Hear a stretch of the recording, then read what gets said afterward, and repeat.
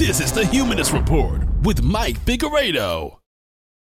The Humanist Report podcast is funded by viewers like you through Patreon and PayPal.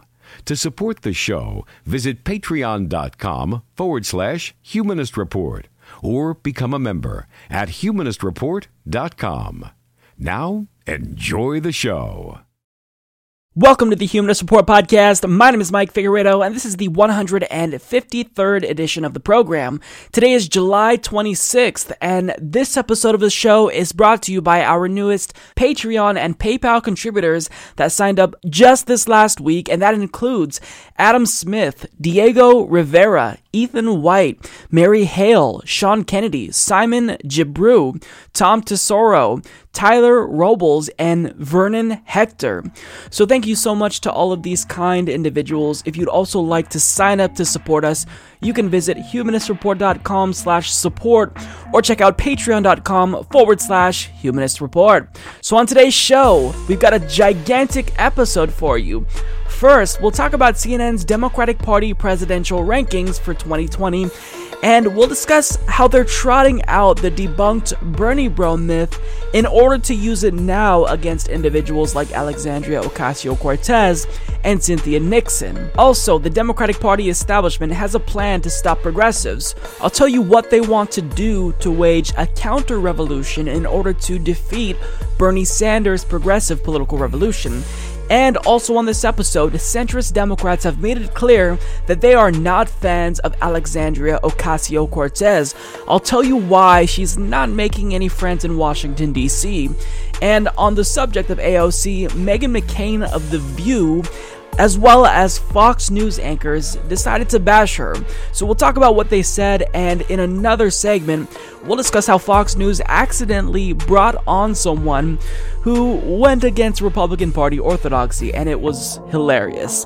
We'll also talk about the latest episode of Sacha Baron Cohen's Who is America, where another Republican made a complete fool out of himself.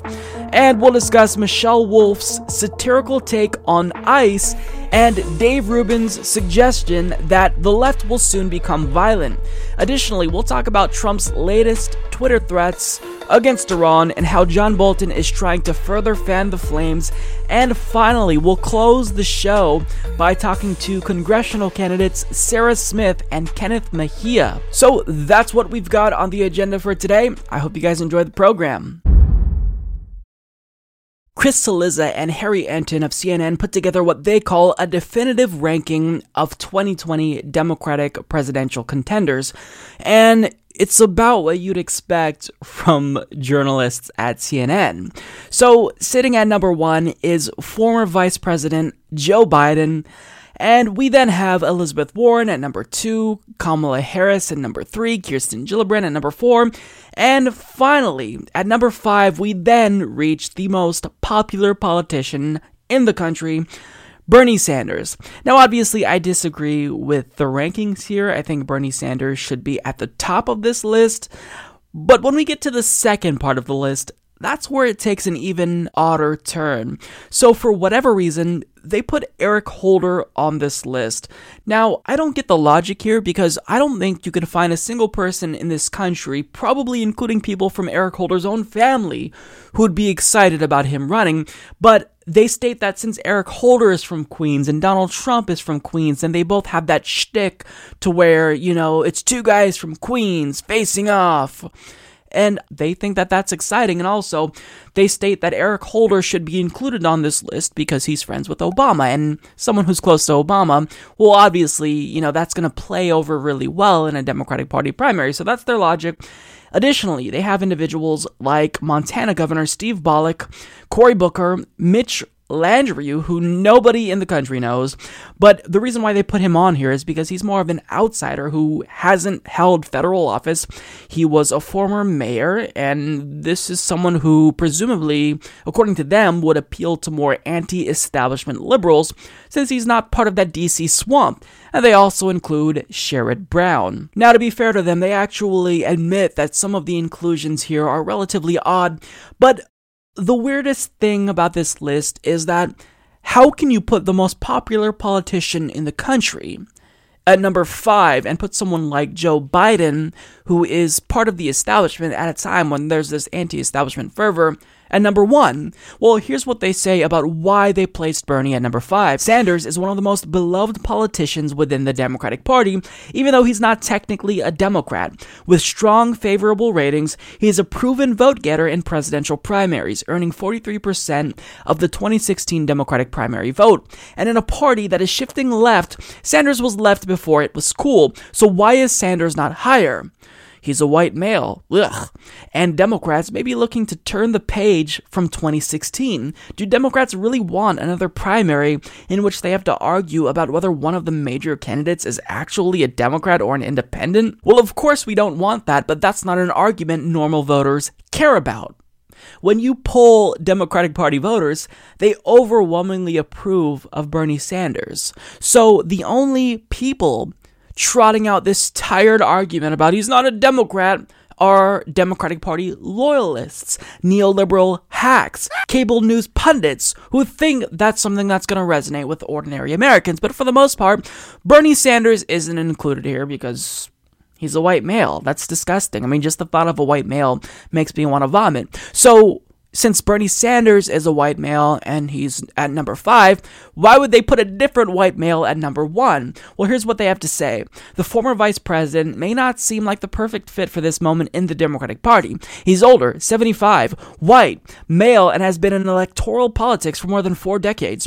And yet, Biden has something that no other candidate in the field has. First, he's on top of early polls gauging the 2020 field. He's leading in national polls, early primary state polls, and in a matchup against Trump. That's no guarantee Biden wins the nomination, but if history holds, it's an indicator he'll be right there until the end. So even though Joe Biden is just another white male, the reason why they placed him at the top of their list is exclusively based on how well he's performing in some of these polls, but they're either lying to you or they're misinformed about other polls from 2017 that showed Bernie Sanders was actually polling ahead of Joe Biden. A University of New Hampshire poll found that Bernie Sanders had a 7-point lead over Biden, and when you look at a September poll from Zogby, Sanders had an 11-point lead ahead of Biden. Now, it's true that more recent polls have in fact found Joe Biden is surging, unfortunately for all of us. But when you are basing an argument off of polls and you're a political analyst, then you always want to take into account aggregate polling data. You never want to base your argument off of one poll because that one poll can be flawed. So when you account for multiple polls and aggregate polling data, it makes your argument more sound because if numerous polls have the same findings, then that gives your argument a little bit more credibility. But what they're doing here is they're just ignoring any poll from 2017 that found Bernie Sanders ahead of the pack. They're ignoring that Bernie Sanders is the most popular politician in the country. So I don't fully understand why they make this poll-based argument and put Joe Biden at the top. I think it may just be a case of cognitive dissonance to where they don't want to admit that Bernie Sanders was actually doing really well and has a great chance, but they went on CNN to kind of explain their reasoning a bit more, and unfortunately for them, it really didn't get much clearer because their logic still didn't make any sense. You guys have a piece out that's getting a ton of buzz and a ton of attention, ranking the top 10 potential contenders for 2020. You've got Joe Biden at the top, Saliza.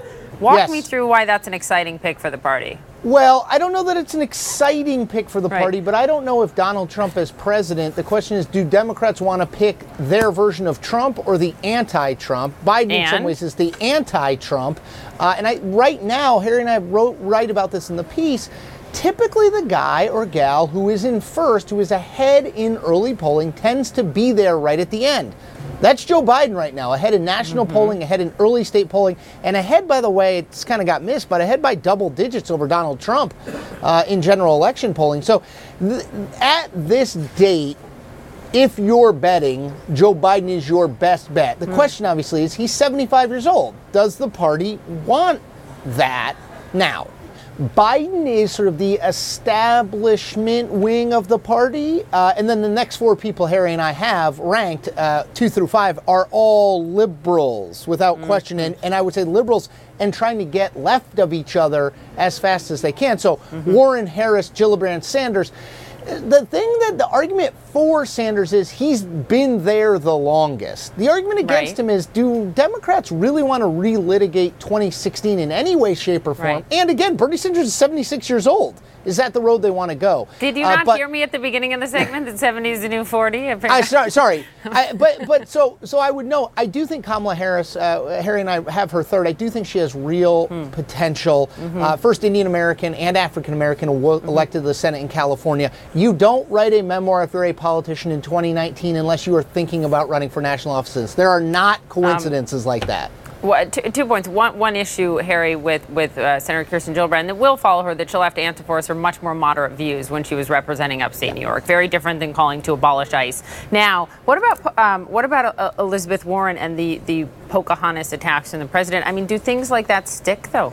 Maybe they stick in a general election, but certainly I think she'd wear it as a badge of honor in a primary campaign. And so I think that's a big part of what's going on here. I think why we have Liz Warren, too, is she is someone I believe who could link up both the left wing of the party as well as the more establishment wing of the party. And when you're trying to win a Democratic primary, remember, it's proportional. So you can't just win with 25% of the vote. You need to be able to put together 40, 45, 50% in order to win a nomination. And in my opinion, Liz Warren may be able to do that. Some interesting, go ahead, Chris. I was just going to say, Pavi, one thing to remember, too, is that if Harry and I did this list at this time for Republicans at this time in the 2016 cycle, we wouldn't have Donald Trump in the top 10. Right. Harry might have had him in the top 20 because, as I mentioned, he's smarter than me. But I wouldn't have had him. Stop it. I wouldn't have had him in the top 20. So, look, things change, right? We are analyzing what we know now based on history, based on where we are now, and based on Trump being in the White House. But, I mean, if your favorite candidate isn't in that top 10, if it's,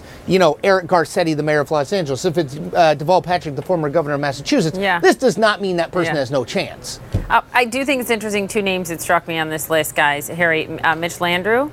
And Sherrod Brown as well. Why are they striking to you? I think, we're looking, number one, perhaps outside of the normal sort of choices. And a mayor, very, very difficult to imagine normally that a mayor would end up being a major party nominee. But we could, in fact, see that this time around, especially if the party is looking for someone with experience, but still outside of Washington. In terms of Sherrod Brown, look, he has a very populist record. If you're looking for a candidate who can beat Trump in the Midwest and beat him on his populist ways, who better than a Midwestern senator who is a populist? So one thing they say is Biden is the anti-Trump. Now, that's technically true, but he's not the right type of anti-Trump. Now, what I mean by that is Joe Biden is an establishment insider, whereas Donald Trump, even if he's doing the bidding of the political establishment, well, he's still perceived as an anti-establishment politician. So when you have someone who's from the establishment go up against someone who is perceived as being anti-establishment,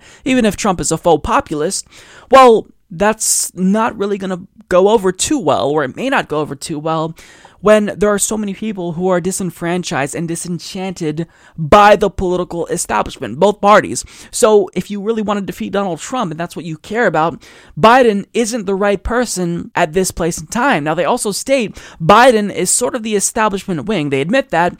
And the next 4 people Harry and I have ranked, 2 through 5, are all liberals without question. Now, the way that he kind of characterized the other individuals, Elizabeth Warren, Kamala Harris, Kirsten Gillibrand, and of course Bernie Sanders, is that they're all kind of in this race to out-liberal each other. But really, that's a mischaracterization, because what this is about is everyone trying to catch up with Bernie Sanders. You have people like Elizabeth Warren, Kamala Harris, Kirsten Gillibrand suddenly parroting the same policy ideas that Bernie Sanders was talking about, that people like Hillary Clinton said will never ever come to pass just a few years ago. And now all of a sudden, they're talking about things that Bernie Sanders is also talking about. So to say that they're trying to out-liberal each other, that's not necessarily true. It's them trying to catch up with Bernie Sanders. Now, the one area where Bernie Sanders actually falls behind Biden is on abolishing ICE. Kirsten Gillibrand has actually outflanked him from the left here. Now, look, I've made the case to Bernie Sanders that you've got to come out and say you support the abolition of ICE, because there's going to be someone in 2020 who's going to do what the base increasingly wants. Now, 43% of Democratic Party voters want to abolish ICE, and he hasn't gotten on board, so that's his own fault. But that's the one area, though, where you can make the case that Bernie Sanders is going to have to play catch-up and defend himself from the right of another Democrat. So we'll see what happens there, but for the most part, to say that they're all trying to out-liberal each other, no, they're all trying to catch up to Bernie Sanders, generally speaking. Now, one argument that they made for Sanders in his favor is they say Bernie Sanders, he's been there the longest. That's the argument for Sanders, according to them. But the argument against him is, do Democrats really want to relitigate in any way, shape, or form 2016? And also, Bernie Sanders is 76 years old. Well, first and foremost, those arguments against him are not very persuasive, because you placed Joe Biden at number 1 on your list, and he's 75 years old. So we don't care about age, we care about policy. Now, the argument that they say for Sanders that works in his favor is that he's been there the longest. But this is not why we like Bernie Sanders, or why he's electorally viable. Him being there the longest doesn't matter to any of us. What matters to us are the policies that he's promoting. Don't care about how long he's been there. So it kind of goes to show you just how out of touch they are, that they think he's appealing to us because of how long he's been there. Don't care how long he's been there. Yes, he's been there for about 152 years. He's been in politics that long, but we don't care. We care about the policies. That's what it's about. Now, one thing that they say is true, which I think does make Elizabeth Warren a threat, is that they state Elizabeth Warren can link up both the left wing of the party as well as the establishment wing of the party. So this is one thing I do worry about, because knowing that they need to appeal to progressives, and they need progressives like myself to win, more centrist-minded neoliberals might opt for someone like Elizabeth Warren, knowing that that's how they can win us over. Now, Elizabeth Warren is still a great choice. She's definitely been a disappointment in the past and continues to disappoint in many ways, but she is leagues better than someone like Joe Biden. However, she is nowhere near the level of Bernie Sanders in terms of progressivism, so I do worry that her crossover appeal between neoliberals and progressives could make her someone who is a force to be reckoned with in 2016, but again, or in 2020, excuse me. But even if she were to win, I still think Elizabeth Warren, someone who supports Medicare for all, getting money out of politics, regulating Wall Street, is a great choice who can potentially beat Donald Trump. Now, when it comes to Sherrod Brown, they state he has a very populist record. If you're looking for a candidate who can beat Trump in the Midwest and beat him on his populist ways, who better than a Midwestern senator who is populist? Someone who's actually populist, like Bernie Sanders, who won numerous Midwestern states. He won Michigan, Minnesota, Kansas, Nebraska, Wisconsin, Indiana. Sherrod Brown, I don't believe he even co-sponsors Bernie Sanders' Medicare for All bill. So if you're not on board with a policy that more than 60% of the country supports, and more than 70% of Democratic Party voters support, you're not a populist. You don't get to claim the mantle of populism if you're against a really popular common sense policy. So that's their ranking. I wanted to talk about it because it makes no sense to me. If I had to make a list, Bernie Sanders and Joe Biden and Elizabeth Warren would be near the top. I certainly wouldn't place Bernie Sanders at number 5. But look, to be fair to them, they state that this is really, it's early, right? Things can still change, and I do agree with that. We don't know what's going to happen. Hopefully, Bernie Sanders will win. We don't know, and we also have to anticipate shenanigans from the DNC. They rigged it in 2016, and if we're not fully expecting them to go above and beyond and do that again, I think we're being naive. So we don't know how this will play out, but certainly at this point, Bernie Sanders is going in with an advantage he didn't have before. He has the name recognition. He's the most popular politician in the country, and even if Joe Biden is surging in polls, well, when you account for aggregate polling data, they're probably 50-50 in terms of Bernie winning or leading and Joe Biden leading. So their logic makes no sense. I think the goal here was to place Joe Biden at the top in hopes that this would discourage progressives from being overly enthusiastic about someone like Bernie Sanders, because look, if they can kind of make it seem as though Joe Biden is inevitable in the same way they did to Hillary Clinton in 2020, then that would behoove them. And a lot of people probably didn't even bother voting for Bernie Sanders in 2016 because they thought, look, it's going to be Hillary. Hillary's going to win this. There's really no point in me voting. So if they can do that again and replicate that strategy, I think that it will be useful. Now, again, I'm speculating about their motives here. Maybe they just genuinely think that someone like Joe Biden has a better shot than Bernie Sanders, and they wouldn't be wrong. But placing Bernie Sanders at number 5 is illogical. It just is. So I don't really get their list, but again, this is CNN. It's about what I would expect from CNN journalists who are painfully out of touch. I think it's safe to say that progressives have officially gotten the ear of the American political establishment. Now, when I say the establishment, I mean the aggregate establishment, including the Democratic Party, elites in this country, the wealthy, as well as cable news show pundits. We've gotten their attention, and it's clear that they're terrified of us. Now, the reason why I say that is because we've gotten a couple of articles this week that show that they're trying to figure out a way to compete with the momentum progressives have. So, for example, the New York Times published an article about the progressive insurgency within the Democratic Party, and they talked about how progressive gubernatorial candidates like Ben Jealous and Abdul al-Sayed are representatives from that movement. And in this article, they also highlight all the different primary wins of progressive candidates that have been endorsed by at least one major progressive group, like the Justice Democrats or Our Revolution. And they also describe pressure the Democratic Party is facing as pressure from a new generation of confrontational progressives. And I think that's true. We are more confrontational because we've been screwed over for so long by the American political establishment. We're just done. We're done accepting our crumbs. We're done being in this abusive relationship with the Democratic Party, and we're over it. Now it's time for us to take control of the wheel because Democrats have been driving us off of a cliff. Now, what are Democrats doing? If they know about the rise of progressives, what are they doing? Because at this point, it's safe to say that the progressive bus is going to run over every single individual in Washington, D.C. that doesn't get on board. So what are they doing? Well, rather than trying to embrace us and embrace our ideas, well, their response to Bernie Sanders' political revolution is to wage a counter-revolution. So we have this headline from NBC News that I think aptly describes the situation. Sanders' wing of the party terrifies moderate Dems. Here's how they plan to stop it. Party members and fundraisers gathered for an invitation-only event to figure out how to counteract the rising progressive movement. So that's how out of touch they are. When we tell them, hey, the party has become too corporatist, too close to elites, well, they get even closer to elites to figure out how to defeat us rather than trying to welcome us into the party.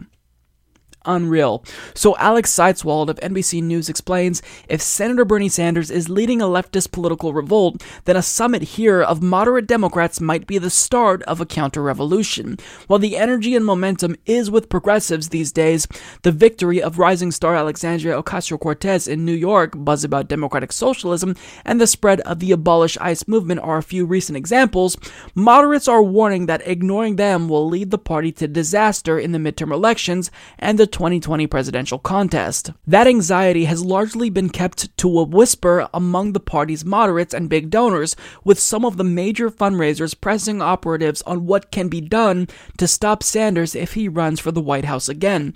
But the first ever Opportunity 2020 convention organized here last week by Third Way, a moderate Democratic think tank, gave middle-of-the-road party members a safe space to come together and voice their concerns. The fact that a billionaire real estate developer, Winston Fisher, co-hosted the event and addressed attendees twice underscored that this group is not interested in the class warfare vilifying the millionaires and billionaires found in Sanders' stump speech. The invitation-only gathering brought together about 250 Democratic insiders from key swing states.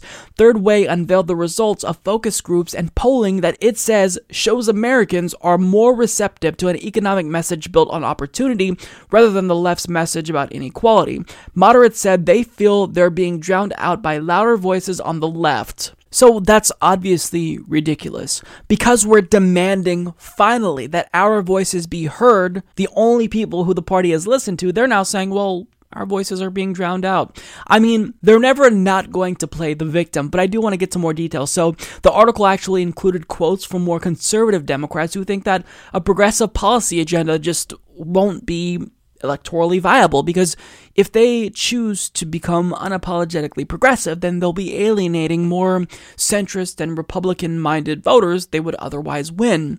Now, one of them also referred to the idea of a federal jobs guarantee as a rehash of the New Deal.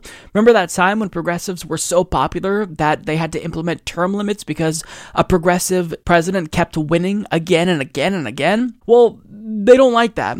Now, what exactly is their plan? Because, the article talks about a counter-revolution. Well, as Common Dreams' Jake Johnson reports, as a counter to progressive ideas like a federal jobs guarantee, Medicare for all, and expanded Social Security benefits, NBC News reports that Third Way has put forth an apprenticeship program to train workers, a privatized employer-funded universal pension that would supplement Social Security, and an overhaul of unemployment insurance to include skills training. Now, I know what you're probably thinking when you hear that. Isn't this incrementalist approach something that's already been tried before? And the answer is yes, you are correct. We tried this. In fact, you don't have to go back very far to see how this strategy fell flat on its fucking face. You go back to 2016, Democrats ran a centrist, and when they clearly isolated the progressive wing of the party, what did? They opt for someone like Tim Kaine, who's to the right of Hillary Clinton, who we all thought was already too conservative, further isolating the party. And what was it that Chuck Schumer said? Well, for every progressive that we lose, we'll pick up a more suburban Republican voter. Turns out that didn't happen. You lost to a game show host, a clown. But they're saying here, look, we've got to try that same approach again, because this time it's going to work. I promise you, it's going to work this time, guys. Even though Democrats may have been wiped out at every single level of government in state legislatures across the country, they've lost the majority of governorships. Even though this strategy has led to the utter destruction of the Democratic Party, we've got to try it one more time. And what they're proposing is not even incrementalism. To call it incrementalism is a misnomer. It's a fraction of incrementalism. It's incrementalist incrementalism. That's how uninspiring their policies are. And what they don't understand is that with how much the working class is suffering currently, incrementalism of any kind isn't going to be feasible. We need drastic change in order to save the country, to save the working class. But they just don't fucking get it. And when they see progressives and this, enthusiasm from people like Alexandria Ocasio-Cortez, Bernie Sanders, James Thompson, well, they think we've got to wage our own counter-revolution with these more moderate ideas that will definitely win over Republicans. Look, here's the thing. You're not going to win over Republicans. You need to drop this idea. Republicans are going to vote Republican. The moderate Republicans you thought you'd win over in 2016 voted for Donald Trump. You're not going to win them over. You're just not. So at this point, to try the same thing over and over and over, it's just showing how strategically inept you are. The definition of insanity is trying the same thing over and over again and expecting different results. That's exactly what we're seeing play out here in real time. They think they can trot out the same shitty strategy that led to them losing, and they think it's going to work this time. It's not going to work this time. And I do want to share something that Will Menaker of Chapo Trap House said, because he addresses this notion that, yes, the left and the center need to unite in order to effectively take on Republicans.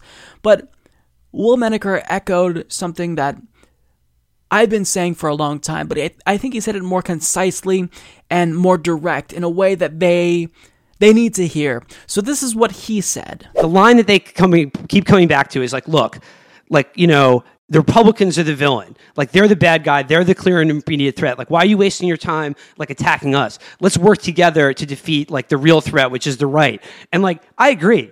They, like, the right wing Republicans in control of our government, that's the problem. They are the enemy. However, to the pragmatists out there and the people who don't like purity in politics, yes, let's come together, but get this through your fucking head. You must bend the knee to us, not the other way around. Right. You have been proven as failures, and your entire worldview has been discredited. You bend the knee to us, and then let's fucking work together to defeat these things, not with fucking means testing or market-based solutions, but with a powerful social democratic message like what just happened in the UK. That's what they need to get through their thick skulls. You're gonna bend the knee to us.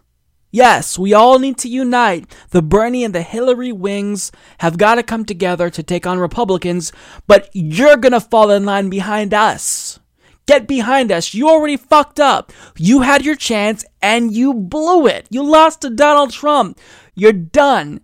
Take a hike. It's our turn. If you're going to unite, if there's going to be any unity on the left, it's going to be behind progressives like Bernie Sanders, like Alexandria Ocasio-Cortez, because if you think you can continue to suppress progressives and win on incrementalism, then you're going to see again just how electorally viable that makes you. It doesn't make you electorally viable, but the funny thing is that even if they decided to go with this incrementalism again in 2020 and they lost again, they'd still try it in 2024. That's how delusional this party is. Condescending corporate Democrats don't like Alexandria Ocasio-Cortez, and they've recently spoken out against her because they think that she needs to, quote, cool it. And what do they want her to cool it on? Well, they think that she's doing too much to put down other members of the Democratic Party. It's laughable, right? But nonetheless, they're not happy with her. And as Mike Lillis of The Hill explains, frustrated Democratic lawmakers are offering Alexandria Ocasio-Cortez some advice. Cool it. Some legislators are voicing concerns that Ocasio-Cortez appears set on using her newfound star power to attack Democrats from the left flank, threatening to divide the party and undermine its chances at retaking the House in a midterm election year when leaders are scrambling to form a united front against President Trump and Republicans. She's carrying on, and she ain't gonna make friends that way, said Representative Bill Pascrell. Joe conceded, wished her well, said he would support her so she doesn't know what the hell she's talking about. She's not asking my advice, he added, but I would do it differently rather than make enemies of people. Asked if Alexandria Ocasio-Cortez is indeed making enemies of fellow Democrats, Pascrell didn't hesitate. Yes, he said, no doubt about it. Representative Alcee Hastings offered a similar message, saying success in the 435-member House comes slowly and hinges largely on the ability of lawmakers to forge constructive relationships with other members. Alienating more senior lawmakers within your own party, he warned, will only stifle the ability of Ocasio-Cortez to get anything done, even despite her newfound celebrity. Meteors fizz out, Hastings said. What she will learn in this institution is that it's glacial to begin with, and therefore no matter how far you rise, that's just how far you will ultimately get your comeuppance. So to summarize their criticism of her, they're angry for two reasons. One, they think she's too hard on corporate Democrats, and two, they don't like that she accused Joe Crowley of mounting a third-party bid against her. But the problem is, it's just a fact that he's mounting a third-party bid against her. The Working Party's family endorsed him over her, which I don't know why they would call themselves the Working Families Party if they endorse someone who's in favor of elitist families, so I don't get why they do that, so that kind of shows you just how progressive this organization really is, but nonetheless, they endorsed him, and he's on the ballot under their banner, and he can take steps to get himself off of the ballot. He can register to vote in his home state of Virginia, but he hasn't done that. And in fact, Joe Lieberman has capitalized on this situation and actually endorsed Joe Crowley, saying individuals in New York 14 should vote for Crowley on the Working Families ticket over Alexandria Ocasio-Cortez. Now, because she had the audacity to point that out, well, they're attacking her for it, and they're saying, cool it. And Bill Pascrell said she doesn't know what the hell she's talking about if she's saying he's trying to mount a third-party bid against her. He's on the fucking ballot, Bill. He's not doing anything to take his name off of said ballot. Therefore, he's being a sore loser and he's mounting a third-party bid against her. See, they're allowed to do whatever they want to progressives, treat us as poorly as they want to, but the minute we speak out, all of a sudden, they claim to be the victims. Oh, you called out me doing something dirty? Well, why are you attacking me? Now I'm the victim. I mean, this is what Democrats have been doing, and they're not going to stop anytime soon. But to be honest, even though these are completely unreasonable accusations to lob against Alexandria, that she's attacking them, when that just hasn't been the case, other representatives decided to criticize her maturity level, literally. I mean, it doesn't get more elitist and condescending than that. But here's what else they said. Alcee Hastings added, "You come up here and you're going to be buddy-buddy with all the folks, or you're going to make them do certain things. That ain't happening, okay? Once an election is over, you win. Why are you still angry?" said Representative Lacy Clay. I think it's a lack of maturity on her part and a lack of political acumen for her to be that petty. We as Democrats better figure out who the real enemy is, and it's not each other. Representative John Larson, a former chairman of the House Democratic Caucus, was more gentle, though he still lamented the tone of the post-primary debate, attributing it to inexperience on the part of Ocasio-Cortez. When it comes to courtesy and decency, and especially the class way in which Joe Crowley has conducted himself in every overture that he's made, I think she would be wise to rethink some of the things that she's saying, he said. Separately, a number of Democrats are also going after Ocasio-Cortez for her decision to endorse a handful of progressive candidates challenging sitting Democratic lawmakers, a list that includes Clay and Representatives Michael Capuano, Stephanie Murphy, Adam Smith, as well as Senator Tom Carper. So the reason why individuals like Lacy Clay don't like Alexandria Ocasio-Cortez is because after she won, what did she do? She gave a national platform to Lacy Clay's progressive opponent, Cori Bush, who is immeasurably more progressive on every single issue than Lacy Clay. So because she dared to endorse his opponent, he's criticizing her maturity level. Go fuck yourself, Lacy Clay. You don't get to condescendingly criticize her maturity level because you don't like that she endorsed your opponent. Understand that this is a double standard. They can endorse corporate Democrats all day long, but the minute someone dares to endorse a progressive, they become unraveled. They play the victim. And it's the most absurd thing ever. Corporate Democrats, they're held to one standard, and progressives are held to a completely higher standard. They're allowed to endorse their own corporate colleagues, but we're not allowed to endorse our own progressive colleagues. Go fuck yourself. We're gonna do it whether you like it or not.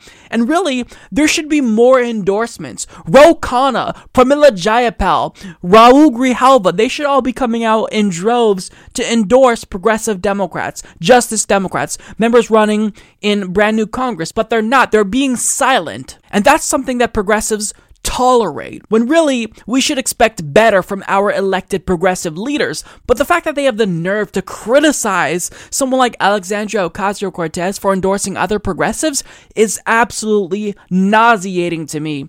And another point that they make is that, look, we're not the real enemy, Alexandria. The real enemy, it's the Republicans. Actually, yes, that's true. They're the Republicans. The Republicans are the enemy.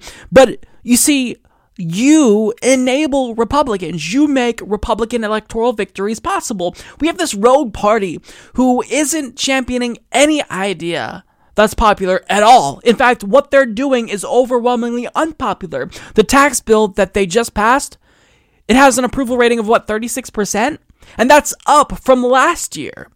So how can you not defeat this almost parody of itself version of the Republican Party that's as rogue and tyrannical as it's ever been? Furthermore, the destruction caused by Republicans, well, you're complicit in that, because what do you corporate Democrats do? You abandoned your base. So you're absolutely complicit in the destruction caused by the Republican Party. So they have the nerve, really, to criticize Alexandria Ocasio-Cortez. Every single one of them should lose their jobs. It's because of them that Donald Trump is president. It's because of them that the party lost 1,000 seats in state legislatures across the country.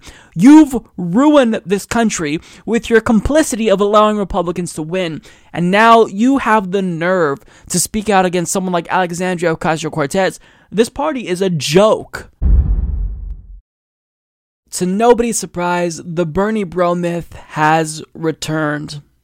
And since it's no longer applicable to Bernie Sanders himself, since statistically it's not applicable, since Bernie Sanders is not just popular among straight white males, he's popular among women, among people of color.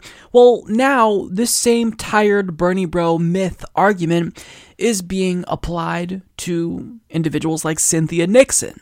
So this is what CNN's Harry Anten argues when talking about polling results between Andrew Cuomo and Cynthia Nixon. Cuomo is leading across pretty much all demographic groups, but he's particularly strong among African Americans. Although no crosstab of black voters was available in the Quinnipiac poll, an earlier Siena College poll put Cuomo's margin over Nixon among black voters at 74 to 17%. His advantage among black voters is no fluke. When Ocasio-Cortez was cruising district-wide, she was weak in black neighborhoods. She was able to win in large part because of her strength in areas with larger white populations. Progressive Daniel Biss lost the Illinois gubernatorial primary earlier this year, at least partially because he ran weak in the black neighborhoods of Chicago. In 2016, Senator Bernie Sanders, a Vermont independent who caucuses with Democrats, could never quite overcome Hillary Clinton's connection with black voters. She won them in New York by 50 points, for example. Even for Cuomo, a black base is nothing new. When he beat Teachout 4 years ago, he did best in areas that were predominantly black. Why are progressive insurgents struggling with black voters? Black Democrats are more likely to consider themselves moderate or conservative than other Democrats. They also are more likely to identify as Democrats instead of independents who lean Democratic. That is, they are far more comfortable with more moderate Democrats in the establishment than other Democrats are, especially whites. Now, obviously, it's possible for progressive challengers to win a primary even with this difficulty, see Ocasio-Cortez, but until candidates like Nixon and Sanders solve their black voter problem, they're going to be limited in their electoral victories. Now, the underlying implication of this article isn't subtle at all. What he's saying here is that, if black voters self-identify as more moderate or conservative, and progressives clearly aren't able to reach black voters in a way that progressives would make themselves more electable is if they become more moderate. So if they stop being progressive, that'll make progressivism in general more marketable to black voters. But if you take progressivism away from the progressive candidates, then you have nothing left.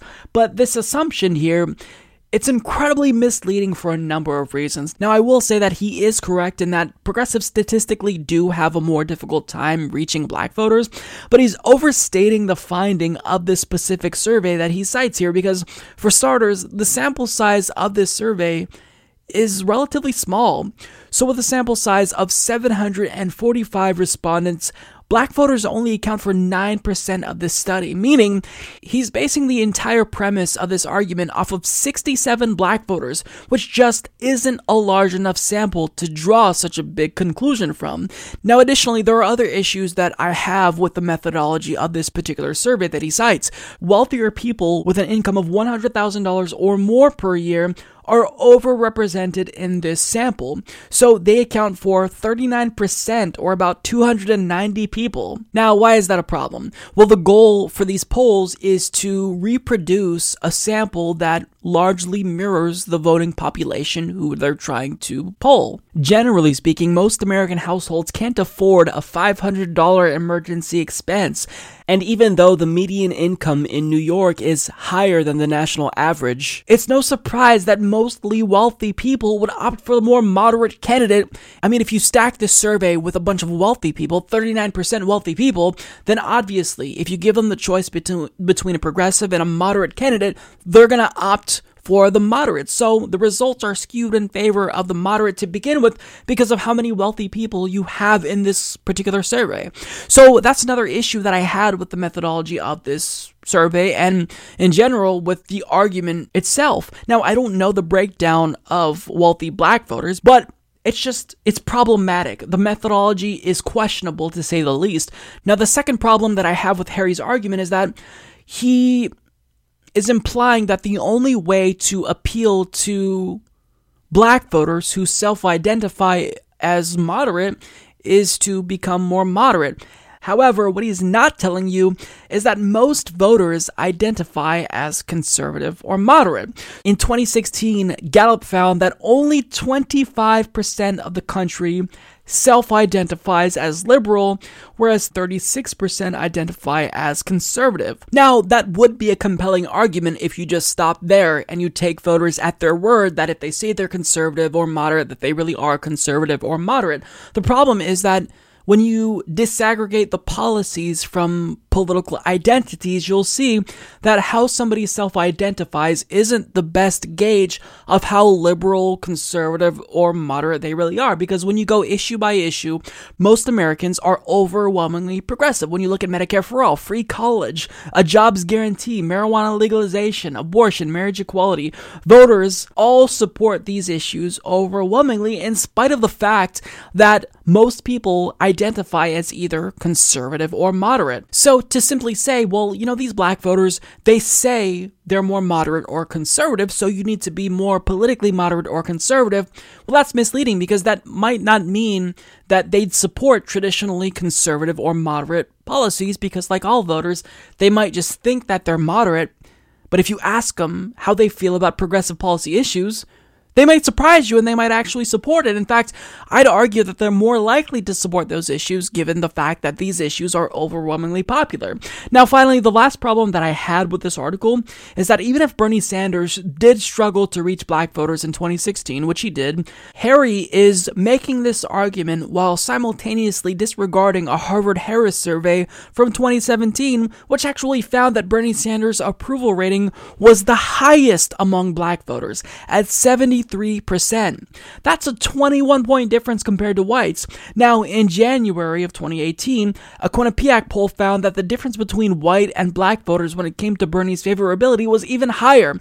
In this poll, 70% of black voters had a favorable view of Bernie Sanders, which is 27 points higher than it is among whites. Now, why is that the case? Well, all that we can do is speculate, but it seems as though even if Bernie Sanders could have improved his outreach to black voters, well, part of the problem was that maybe they just didn't know who he was. Back in 2016, he didn't have the name recognition that Hillary Clinton had.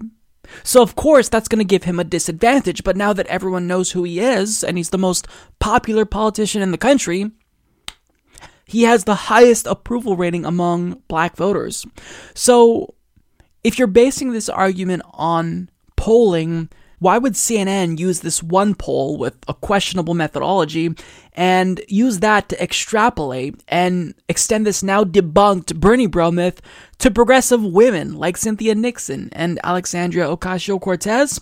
Well, to me, I think it's because this is a strategy for them. Back in 2016, then Labor Secretary and now DNC Chairman Tom Perez told Hillary Clinton's team that a way to counter the inconvenient fact that Bernie Sanders was just more popular among millennials was to turn him off to minorities by painting him as the candidate that only appeals to whites, to white millennials specifically. And even though progressive policies resonate with all demographics, this Bernie bro myth was an effective way to smear Bernie Sanders, and it's still being used because it is, in fact, an effective strategy that turns people off to progressives. But look, maybe it's the case that this journalist wasn't applying this Bernie bro myth to Cynthia Nixon specifically to smear her, even if this is a tactic used by the Democratic Party establishment and was a strategy cooked up by Tom Perez in order to smear progressives. Maybe it's the case that he just unwittingly did the establishment's bidding by using a tactic that they use to smear progressives. All I can do really is speculate about his motives, but it is a bit curious that in an article that talks about aggregate polling between Andrew Cuomo and Cynthia Nixon, the title of this article centers around one poll that shows Cynthia Nixon performing poorly among black Democrats. It's a bit curious. So, if I had to speculate against his motives here, it seems as though he's trying to smear her, and he's not being an honest actor here.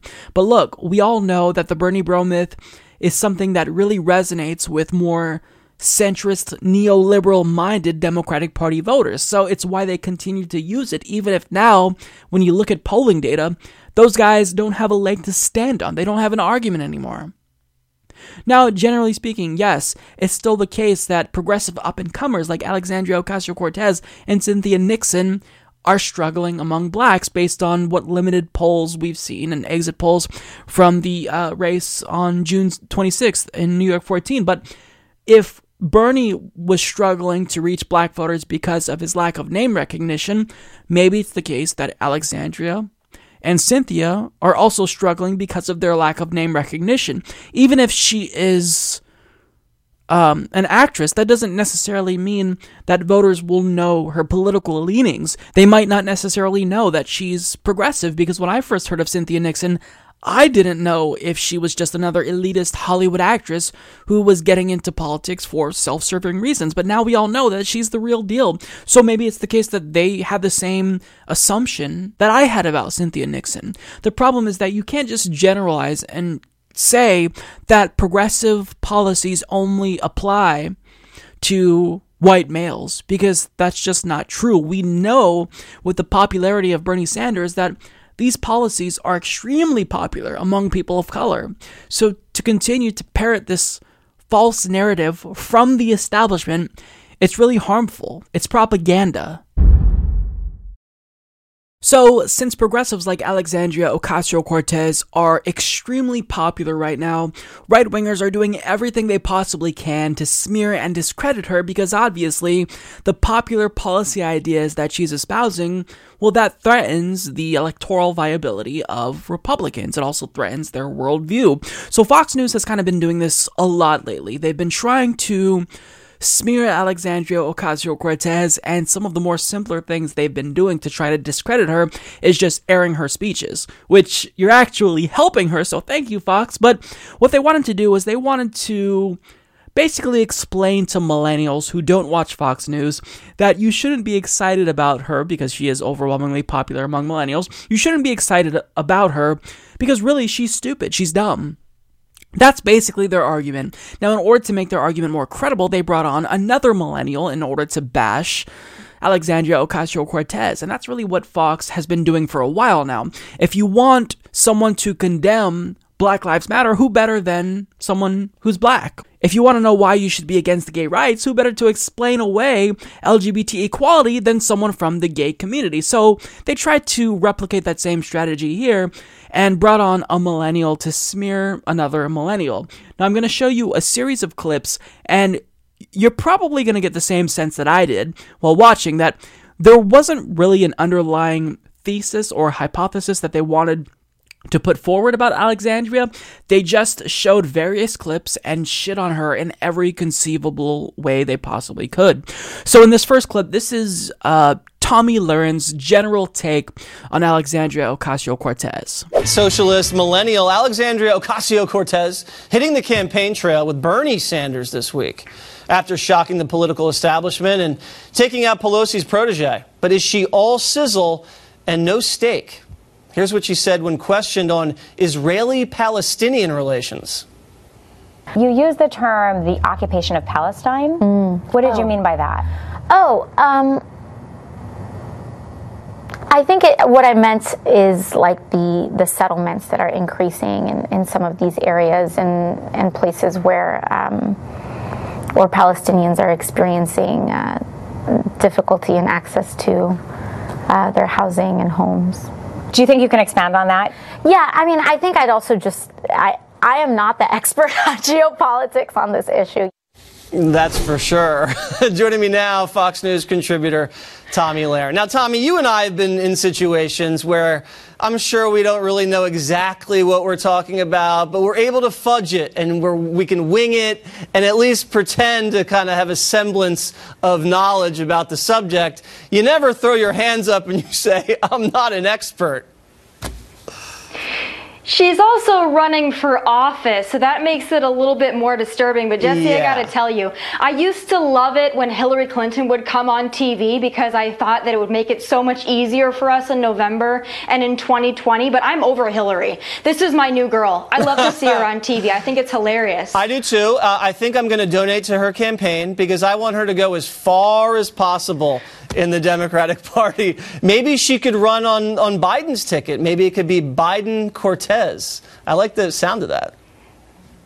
I like the sound of it too, but and she's also a democratic socialist, and she's going to be campaigning with Bernie Sanders. The young people are supposed to love socialism, but also young people love reality TV. So Jesse, I have an idea. Why don't we take Bernie Sanders and Alexandria Ocasio-Cortez, why don't we drop them into the socialist nation of their choice and see how long they last? I love that idea. So the explicit assumption here is that because she admitted that she's not an expert on Israel-Palestine, well, she must be dumb. And she's dumb specifically because, as he puts it, she didn't fudge it. Because what did Jesse Waters say? You and I have been in situations, Tommy, where I'm sure we don't really know exactly what we're talking about, but we're able to fudge it and we can wing it and pretend to kind of have a semblance of knowledge about the subject. You never throw your hands up and say you're not an expert. Except that's exactly what you do if you don't know about a particular subject. There's so many topics with regard to policy and international affairs and Middle East and North African geopolitics that it's impossible for any one person to know everything about every single issue ever. But here we had this Freudian slip from Jesse Waters here where he admits, look, I'm a bullshitter. We can wing it and at least pretend to kind of have a semblance of knowledge about the subject. If I don't know something, I'm going to keep talking and I'm going to pretend as if I know something. And you're never going to see me admitting that we've reached the limits of my knowledge. I'm knowledgeable about everything, or at least I'm going to pretend like I know everything. And because Alexandria Ocasio-Cortez had the nerve to admit that she's not an expert on this particular policy, well, she must be dumb. She must be stupid because she's not willing to bullshit people like me. Well, how does that help you? Because you're admitting that you're a bullshitter and she's admitting that she's more honest. That's inherently more appealing. I'll take someone who is more honest and who's willing to admit that they don't know about a particular issue than someone who's just gonna bullshit me. Because odds are, 9 times out of 10, you're gonna know if someone is pissing on your leg and trying to tell you it's raining. You're gonna know that they're full of shit. And unfortunately for individuals like Jesse Waters and Tomi Lahren, they're full of shit, I think, most of the time. Now, I want to talk about the most ridiculous part of this entire exchange here, where Tomi Lahren actually compares Alexandria Ocasio-Cortez to Hillary Clinton. She states here, Jesse, I gotta tell you, I used to love it when Hillary Clinton would come on TV because I thought it would make it so much easier for us in November and in 2020, but I'm over Hillary. This is my new girl. I love to see her on TV. I think it's hilarious. Now, what Tomi Lahren is speaking to is the fact that Hillary Clinton would start at a certain popularity level, and since nobody liked her, the more she would speak, the more her popularity level would drop.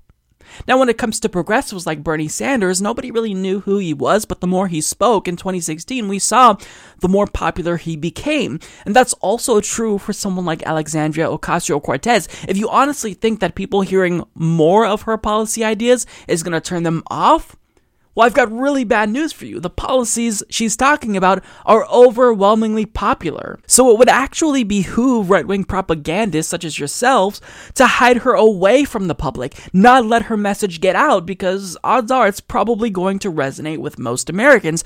But instead, they're making our jobs easy by elevating her progressive policy issues to a national platform. And this is what Sean Hannity did the day after she was elected. He tried to fearmonger about her and show us how scary her policy ideas were, but instead he ended up advertising her policy ideas for all of us. And Waters kind of echoed that sentiment that, yeah, she's great for Republicans because she's going to make our jobs easier. He said, I think I'm going to donate to her campaign because I want her to go as far as possible in the Democratic Party. No, you don't. I want you to think that, but if she is basically the face of the Democratic Party, that's not good for right-wingers, because the one thing that defeats right-wing populism, the one thing that defeats a right-wing demagogue like Donald Trump, is left-wing populism. You see this around the world. But they think that her being the face of Democrats or being increasingly popular is actually bad for the left. And it just shows you how out of touch they are with the general population. Now, Tomi Lahren states, young people love socialism, but young people also love reality TV. So Jesse, I have an idea. Why don't we take Bernie and Alexandria, drop them off in the socialist nation of their choice, and see how long they last? Now, she kind of fucked up her talking point there, because if you're talking about other socialist nations, of course you pivot to Venezuela. You say, let's drop them off in Venezuela, but she didn't. She gave us the option. So if you tell Bernie Sanders or Alexandria Ocasio-Cortez, hey, we're going to film you, pick a socialist nation of your choice, can you guess what they're going to say? Norway, Denmark, Sweden, Finland, Scandinavian countries are what they're going to say. So she messed up there. And what she's also trying to do is denigrate her own generation. The Fox News viewer, the average Fox News viewer is what, over 70? So she's trying to make it seem like, oh, well, you know, since millennials are so dumb and they only care about things like reality television, let's create a reality television show in order to reach them, to show them just how bad socialism really is. But the problem about this generalization about millennials is that she's also a millennial. So in suggesting that our generation, you know, they're just dumb, they're superficial, they're simple-minded, you're also lumping yourself in that category, genius. So it shows just how dumb you are specifically. Because you're saying, oh, millennials are dumb. People in my generation are dumb. You're part of that generation, numbnuts. So what are you trying to do? If you want people to take you more seriously, shouldn't you say, look, I'm a millennial and you should take me seriously? Instead, she's saying all of my generation are stupid. That's what she's saying. Now, throughout this particular exchange, I expected them to respond specifically to Alexandria's comments on Israel, because they said that they disagree with her, so naturally, you'd expect them to present a counter-argument of their own, but they didn't even really touch on her comments. But they weren't done shitting on Ocasio-Cortez just yet, because they brought up another seemingly random thing to attack her for. Let's hear what her opinion was on direct action in the streets. Roll it. We have to have a rapid response. And I think every day that we go on, especially a day when something that heinous happens, we have to occupy all of it. We need to occupy every airport. We need to occupy every border. We need to occupy every ICE office.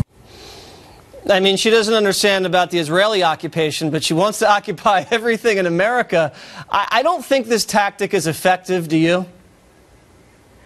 I think it gets some people riled up, which of course it has because she's been somewhat successful. But I'll tell you that she also said she was going to take a lot of her policy direction from activists. And I have a question for Alexandria Ocasio-Cortez. Which activists? Is it going to be the activists that riot, loot, and burn their local businesses? Or is it the activists that march around in the streets with reproductive organs on their head? I mean, which activists is Alexandria Ocasio-Cortez going to be taking direction from her policy? Because as we know, she really doesn't have a lot of policy experience. This isn't her strong suit, so I'm wondering where she's going to get it from. Yeah, I don't think she knows. Maybe she can get it at Bernie's house. So the first thing I've got to touch on is when Tomi Lahren states she doesn't really have a lot of policy experience. This isn't her strong suit.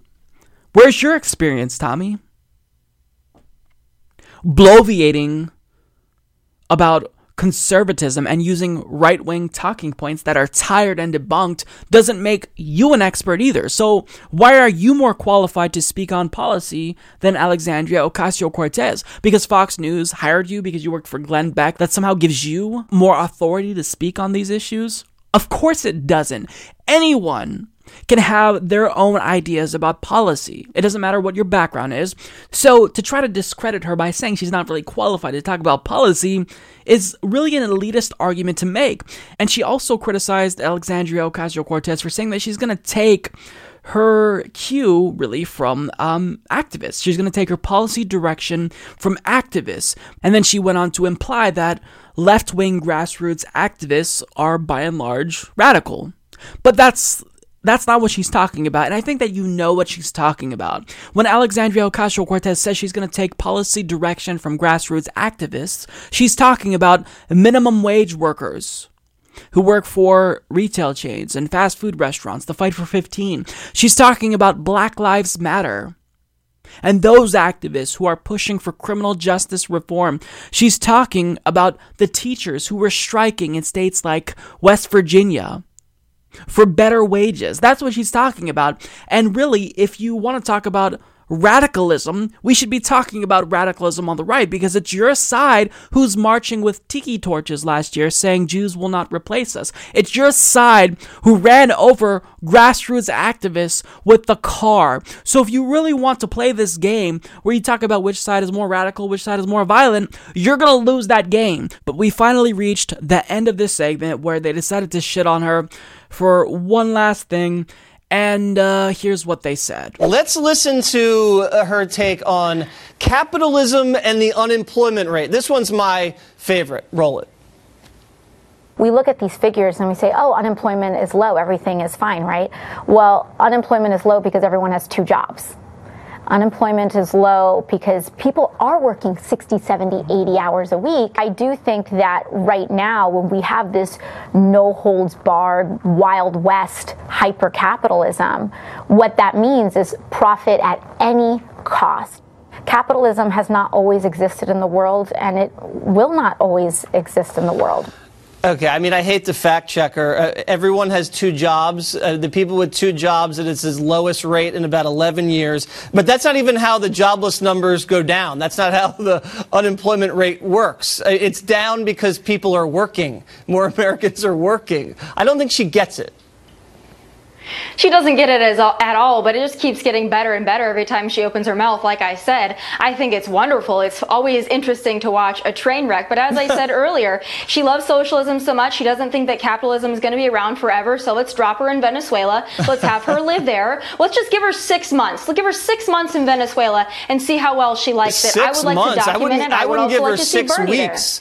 I wouldn't give her 6 weeks. You know what she reminds me of, Tommy? You remember when I used to go out and do those street interviews and talk to people and they were just totally clueless? She reminds me of a guest on Water's World. But my favorite was, we have this wild, wild west capitalism. What is she talking about? It's like the most regulated economy of all time. I mean, Trump's kind of slashed those regulations, but I mean, what world is she living in?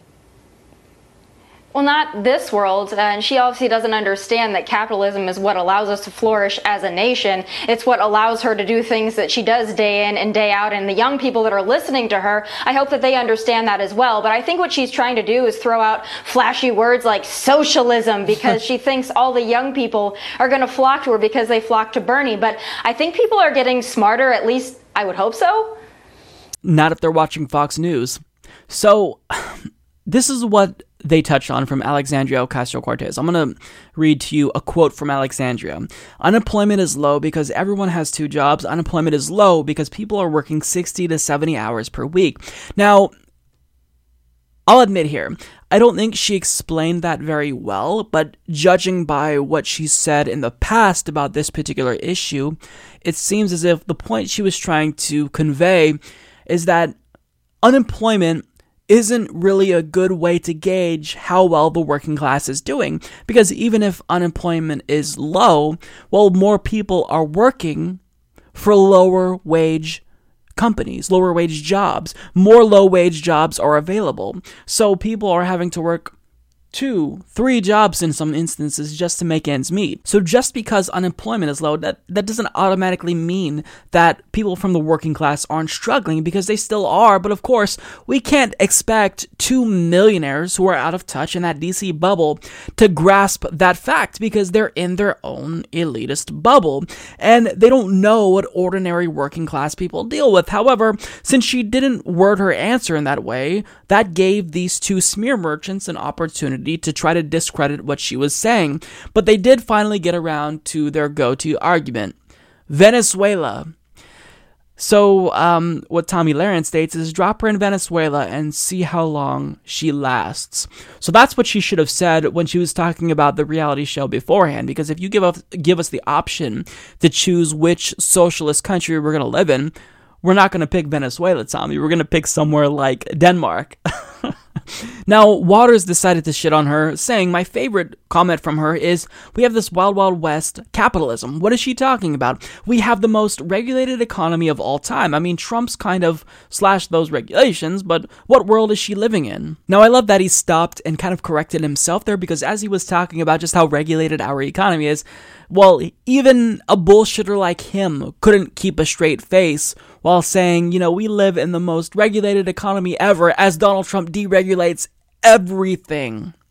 But when he asks the question, what world is she living in? She's living in a world where we've commodified basically every fucking thing imaginable. Things that shouldn't have a profit motive that now do have a profit motive. A world where health insurance companies profit off of sick people.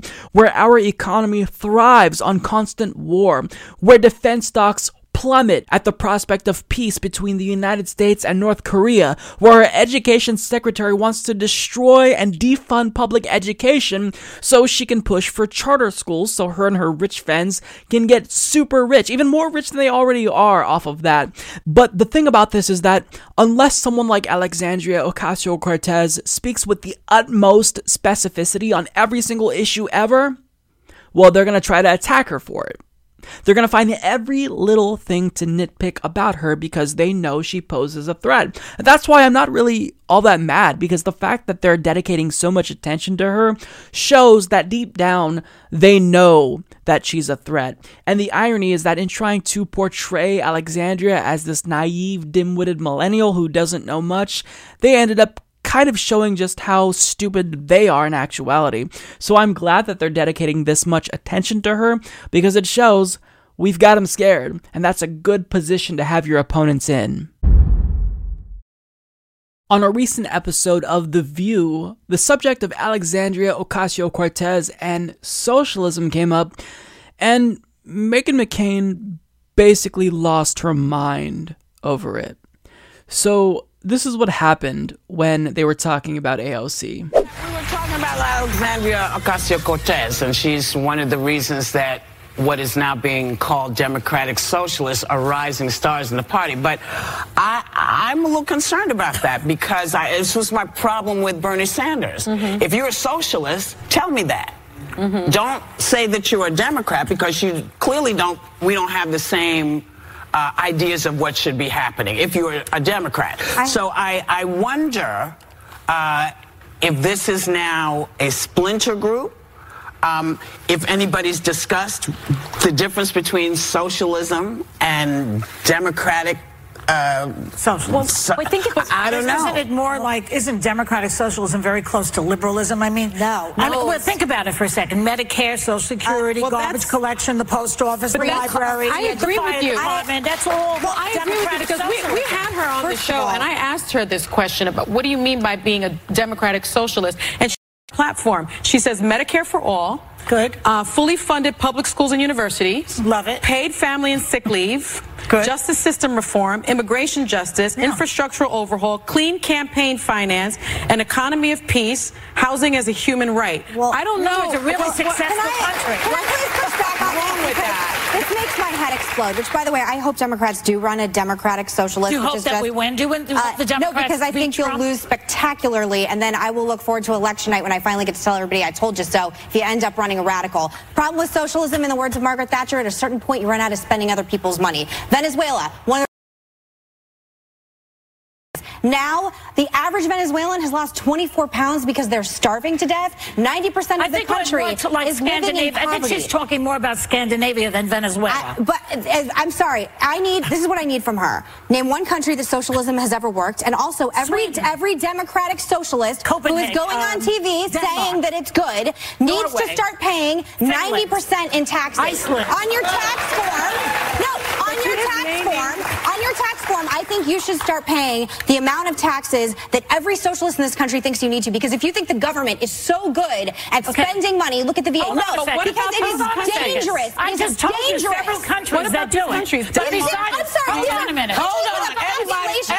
God bless you all. I hate that belt. Hold on. I know you hate the belt. Then everybody stop talking over each other, and I won't hit the belt. With a population of 300,000 people, in no way can be related in any way comparable honorably to the United States of America. I'm sorry. If you think it's good, then you need to be paying the amount of taxes that in socialistic countries. Let her get her thing and go ahead. Because it's petrifying to me that this is being normalized. All right, go ahead. So, you're saying you run out of people's money, Other people's money, Margaret Thatcher. I didn't say that. They have just given this enormous tax break to the wealthy in this country. That tax break doesn't have to be so generous to those really rich people, does it? Because if you don't give that money to them, what happens to that money? Better schools, better post office, I'm sorry. better garbage pickup, better police departments, better If you think the government is so good at running things, then the post office is a great run business. The VA, I'm sorry, comparing the United States of America to a small country in Europe is delusional. And I'm sorry, some of us do not want socialism to be normalized in this country. I am an example. Wait, can I finish? 70% of taxes. I don't even know what to say. To warrant that type of reaction to the idea of socialism shows that Meghan McCain really is uninformed because she doesn't understand what socialism is, and everything she said about it, it's clear. No idea. Anything that Joy Behar said flew right over her head, or she just disregarded it. She didn't care. She wasn't interested in having a genuine, constructive conversation about socialism. She just wanted to rant. And, Joy Behar really was the voice of reason, and I'm really 50-50 on Joy Behar. Sometimes she says things that are awful, like we just have to forget about the Iraq War and Democrats who voted for it and give them a pass. And other times she'll do a really good job defending Alexandria Ocasio-Cortez, and she did a great job here. But first, before I get to Meghan McCain, I can't not touch on Whoopi Goldberg because she said this. This was my problem with Bernie Sanders. If you're a socialist, tell me that. Don't say that you're a Democrat because you clearly don't. We don't have the same ideas of what should be happening if you're a Democrat. Fuck are you talking about? So, if you disagree with Bernie Sanders, who has a favorability rating among Democrats at 80%? If you disagree with him and his ideas, you're just disagreeing with populist policies. Now, as one of the hosts listed off all the different ideas that Bernie and Alexandria are in favor of, Joy Behar said, yeah, I'm in favor of it. Medicare for all? Sign me up. Tuition-free public colleges and universities? Sign me up. So if you're not in favor of that, Whoopi, then I don't know what to tell you. You're just not progressive or liberal. You're a conservative or a moderate at a minimum. So I honestly don't get the point that she was trying to make there. I don't think she was super articulate, but at the same time, even if I had to fill in the blanks and try to see what point she was trying to make, it still makes no fucking sense. So Whoopi, get it together, because she's been such a disappointment lately. Now, Meghan states, on the subject of socialism, this makes my head explode, which, by the way, I hope Democrats do run a democratic socialist, because I think they'll lose spectacularly. Then, we'll look forward to election night when I finally get to tell everyone I told you so. Now, we've also heard this from Fox News. Oh, I hope that, Democrats make Alexandria Ocasio-Cortez the poster child of the party, because then they're going to lose. Well, be careful what you wish for, Republicans, because if she were the face of the party, Republicans wouldn't stand a chance. Why? Because when you look at her policy platform, you'll see that all the ideas she's espousing and vocally championing are overwhelmingly popular. Medicare for all, more than 60% favorability. Tuition-free public colleges and universities, I think it's 59%? I mean, these are things that are popular. So to say that you want her to be the face of the Democratic Party shows that you don't really know what's in the best interest of right-wingers. Now, she also brought up Venezuela. Surprise, surprise.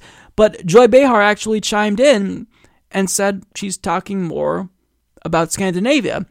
And Meghan McCain said, this is what I need from Alexandria Ocasio-Cortez. Name one country where socialism has ever worked. And Joy Behar named 4. She said Sweden, Norway, Denmark, Iceland. And she didn't respond to it. She just continued to tune her out and rant.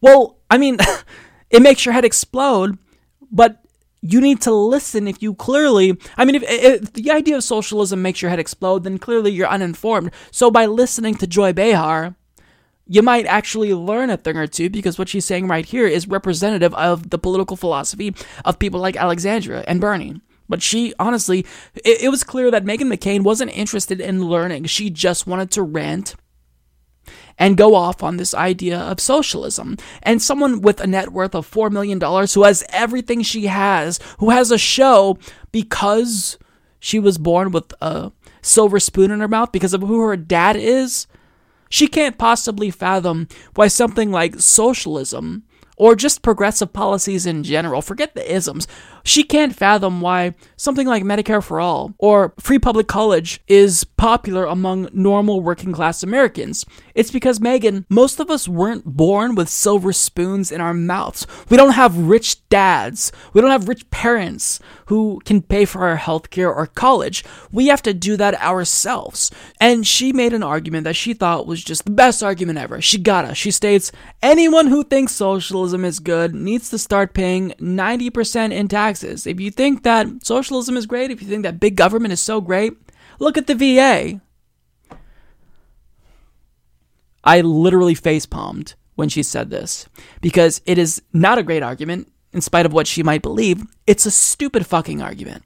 Because what individuals like Alexandria Ocasio-Cortez are proposing is not to raise taxes on working class Americans, with the exception of slightly raising taxes to pay for Medicare for All, which would be okay since they'll still have more money in their pocket. They'll net gain money since they won't have to pay for their monthly premium. But when we talk about raising taxes, we're not talking about raising taxes on the working class. We're talking about raising taxes on you, Meghan McCain.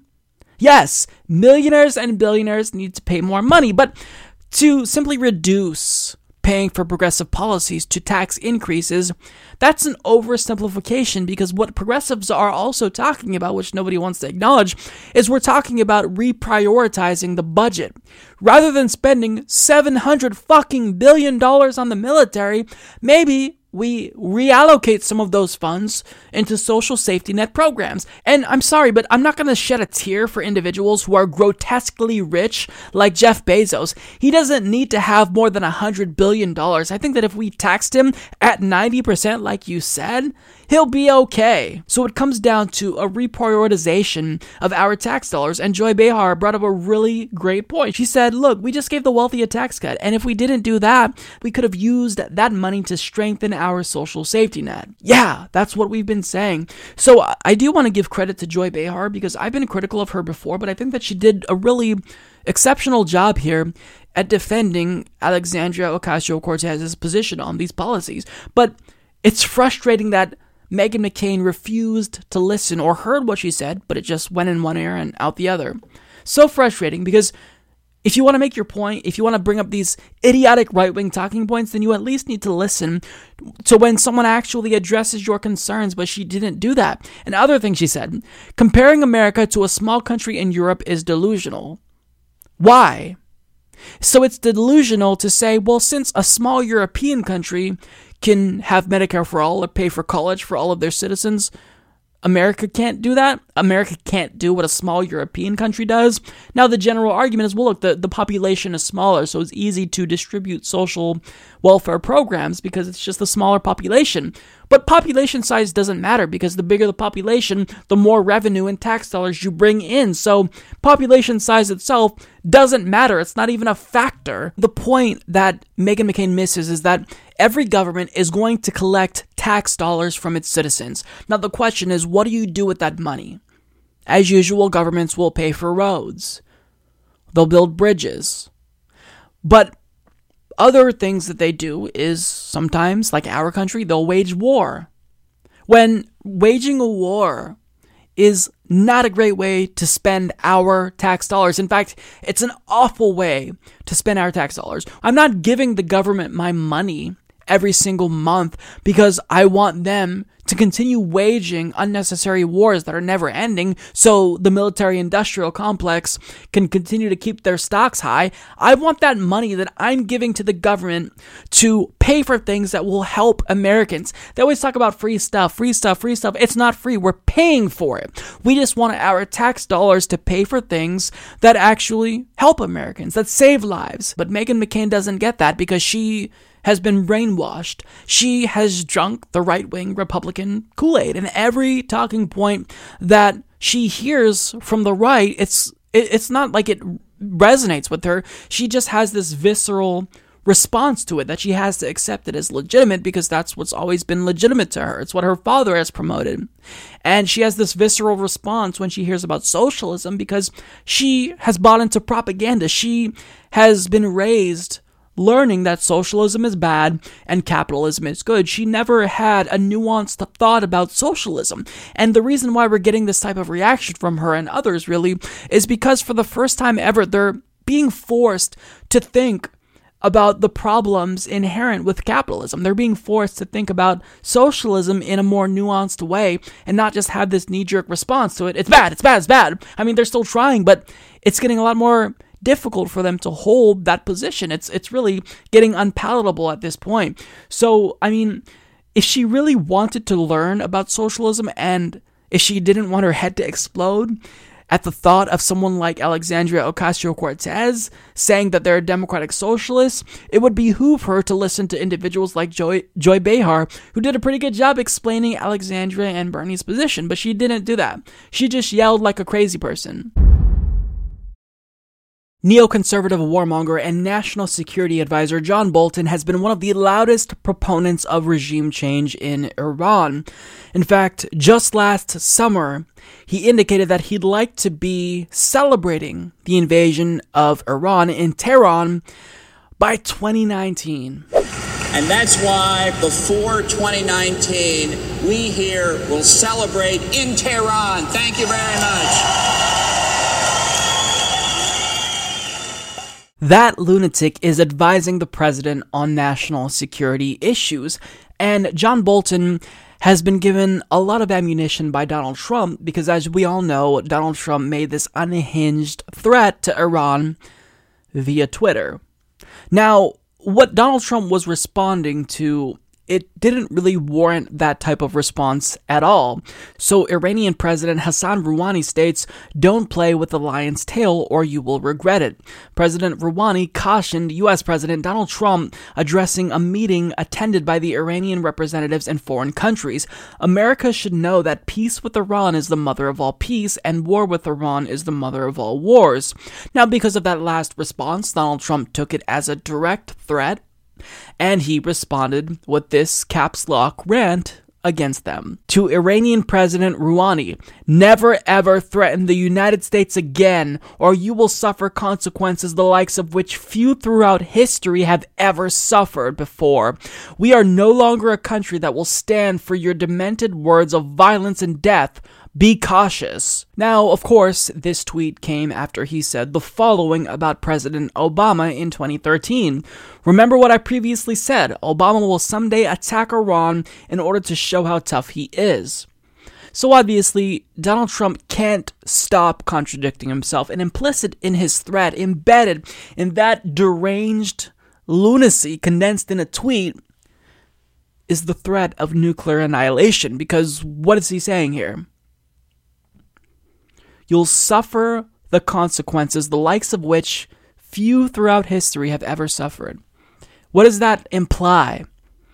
He's talking about nuclear annihilation. Because if you want a hot war with Iran, you're not just going to get in there, clean house, and then leave the next day. It's going to be a very bloody, disastrous battle. So if you're really threatening them and saying they're going to experience or suffer consequences the likes of which few throughout history have ever suffered before, that's a threat of nuclear annihilation. And when he goes on these deranged rants like this, you know that individuals like Mike Pompeo and John Bolton are probably coming in their pants with excitement after seeing that, they're one step closer to getting him to want to go to war with Iran. Now, Iranian Foreign Minister Mohammad Javad Zarif responded, I probably butchered that, but he responded on Twitter, of course, because that's how you conduct diplomacy nowadays, is via Twitter. But he states, color us unimpressed. The world heard even harsher bluster a few months ago, and Iranians have heard them, albeit more civilized ones, for 40 years. We've been around for millennia and seen fall of empires, including our own, which lasted more than the life of some countries. Be cautious. So take it as you will, that's an escalation. It's a slight escalation, but it's an escalation nonetheless, when right now we need to diffuse the situation. So John Bolton, did he kind of step in and try to defuse the situation? Of course he didn't. He decided to fan the flames further, saying, I spoke to the president over the last several days, and President Trump told me that if Iran does anything at all to the negative, they will pay a price like few countries have ever paid before. So he's doubling down on that implicit nuclear threat. Now, again, I could be wrong about this. Maybe it's the case that when Donald Trump penned that deranged tweet, he wasn't thinking, or if he was thinking at all, he wasn't thinking about nuclear annihilation, but that's the overall implication by saying something like that. And John Bolton doubled down on that. So really, for someone like John Bolton, who's a neocon, who loves to jerk off to the idea of death and destruction and mass devastation, everything is really starting to fall into place for him. And he may actually get his wish of celebrating the fall of Iran in Tehran by 2019. Before 2019, we here will celebrate in Tehran. Thank you very much. I'm inclined to state that someone like John Bolton is motivated by defense industry stocks, but I think he just genuinely loves war. He thrives off of it. There are many sick and twisted individuals in American government that love war. So now that Donald Trump penned this tweet, John Bolton is pouncing on this opportunity right now. He's going to make sure that we ramp up tensions and escalate further with Iran. And that's really scary. So we have to make sure that we are especially vigilant currently, and we watch everything that Donald Trump is doing, because Republicans have been wanting to invade Iran for decades. And now, with someone as easily manipulated as Donald Trump, more calculative and clever warmongers like John Bolton may finally get their wish. And it's on us to stop them before they can get us to that point, or get Donald Trump to that point, rather. The second episode of Sacha Baron Cohen's Who is America aired this week, and to say it landed another Republican politician in hot water would be an understatement, because one individual's career is now in jeopardy because of his appearance, and that politician is Georgia state lawmaker Jason Spencer, who's now being called on to resign immediately due to what he said and did on the latest episode of the program. Now, he was a problematic figure beforehand who spoke out in favor of Confederate statues, and he also is known for authoring a controversial bill banning burqas. And before the show aired, there's rumors that he even threatened to sue Sacha Baron Cohen if they aired the segment. I'm not 100% sure how true this is, but it would make sense after seeing exactly what transpired. So in this segment, Sacha Baron Cohen posed as his Israeli military character who is trying to teach Spencer how to defend himself against ISIS. Now, Cohen asked him if he knew how to tell the difference between a regular Muslim in a burqa and a terrorist in a burqa, and he claimed he did not. So Cohen told him to take a selfie stick with a phone on it and place it under Muslim women's burqas and take pictures of them in order to see if you can spot a weapon on them, in order to determine whether or not they're terrorists or not. And in order to not seem suspicious, Cohen instructed him to act like a Chinese tourist. So Spencer began rattling off these nonsensical words that he thought sounded like Chinese, like Red Dragon and Ho Chi Minh City, like random stuff. And he did that. And in the second part, Cohen told him a way to draw attention away from himself in the event ISIS tried to kidnap him was to yell the N-word in public. And he did that multiple times. Now, in the last part, Cohen was trying to teach him how to intimidate terrorists, and he told Spencer that a way that you can intimidate an ISIS terrorist who tries to attack you is to act like a homosexual, since they are afraid of gay people. And here's a clip of what happened. Now I am going to teach you how to use your buttocks to intimidate ISIS. Okay, go. America! If you want to win, you show some skin. Okay. Okay, show it to me. Now, try to touch me. I'll touch you. I'll make you a homosexual. You drop that gun right now. USA. Okay. USA.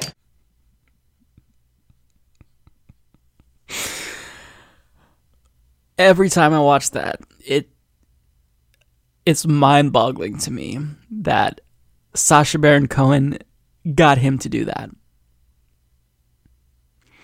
This is someone who was elected to a state assembly. I mean, this is someone who shouldn't be dog catcher based on what I saw there, and I don't have words for this.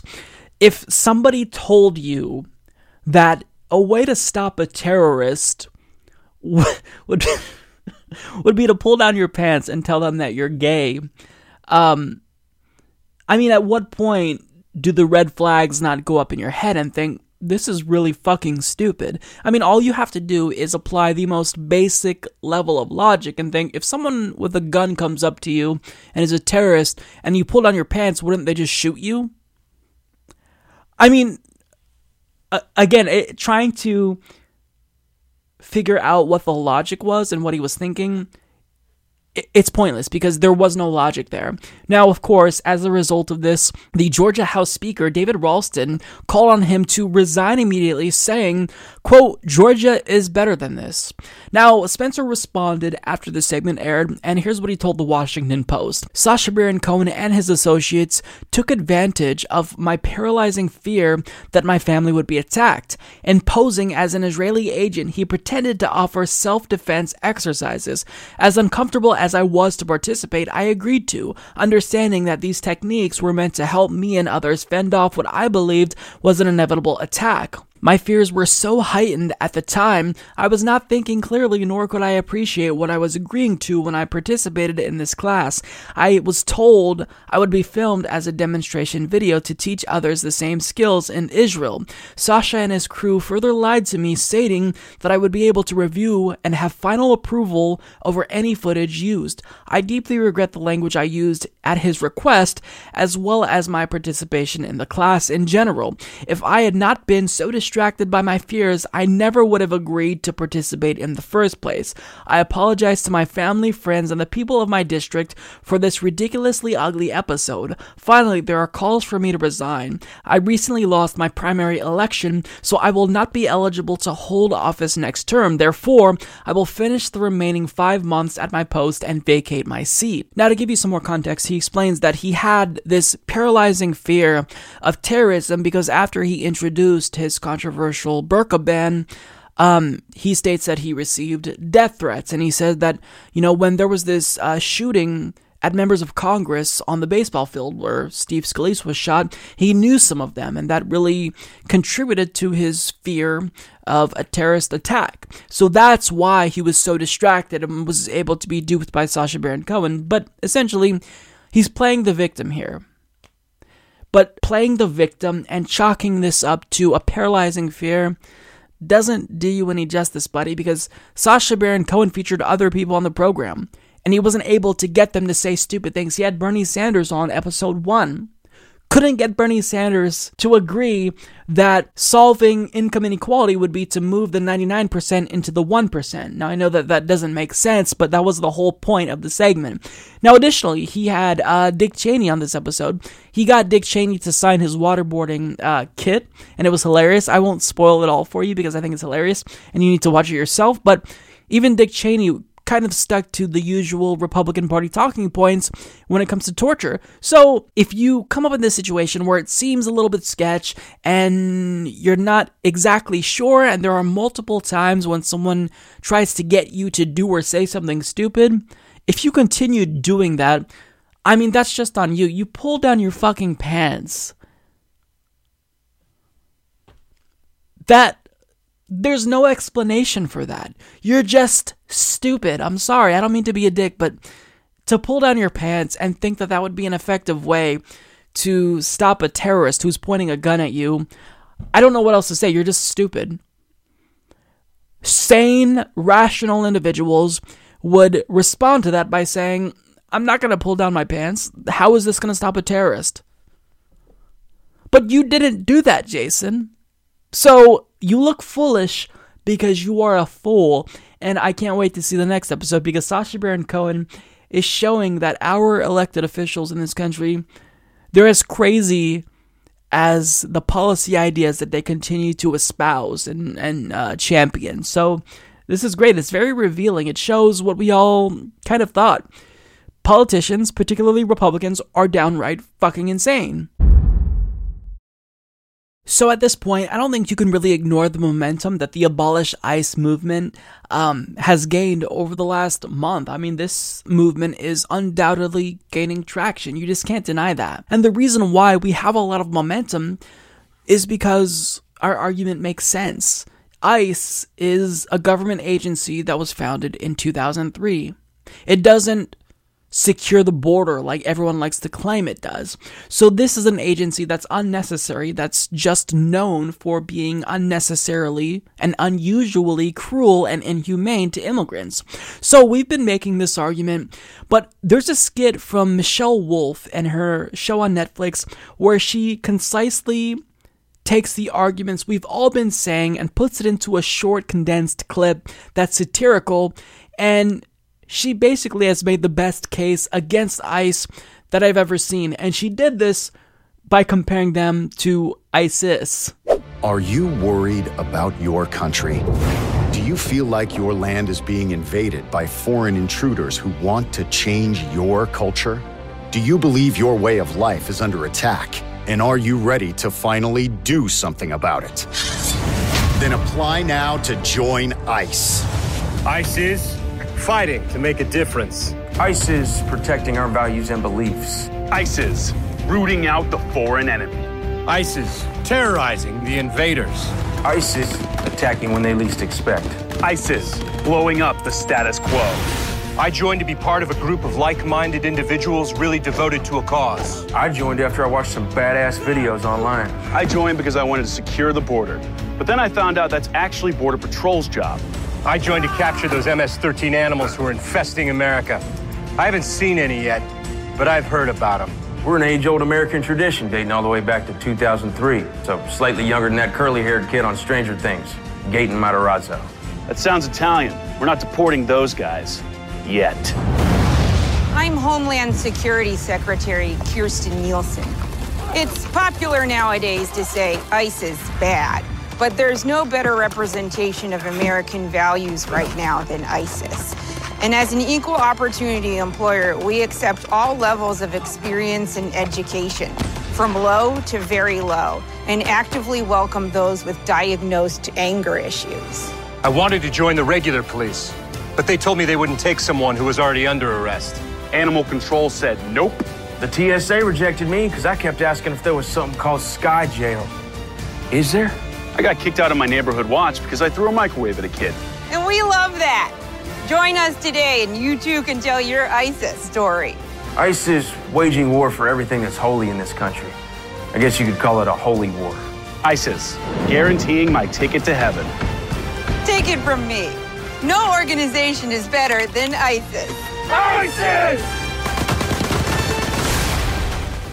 So that was both entertaining and insightful, and I think that from now on, whenever I make the case that we need to abolish ICE, I'm just going to show people that video, because it has all of the arguments that we've been making. So one of the actors states, I joined ICE because I wanted to secure the border, but then I found out that's actually Border Patrol's job.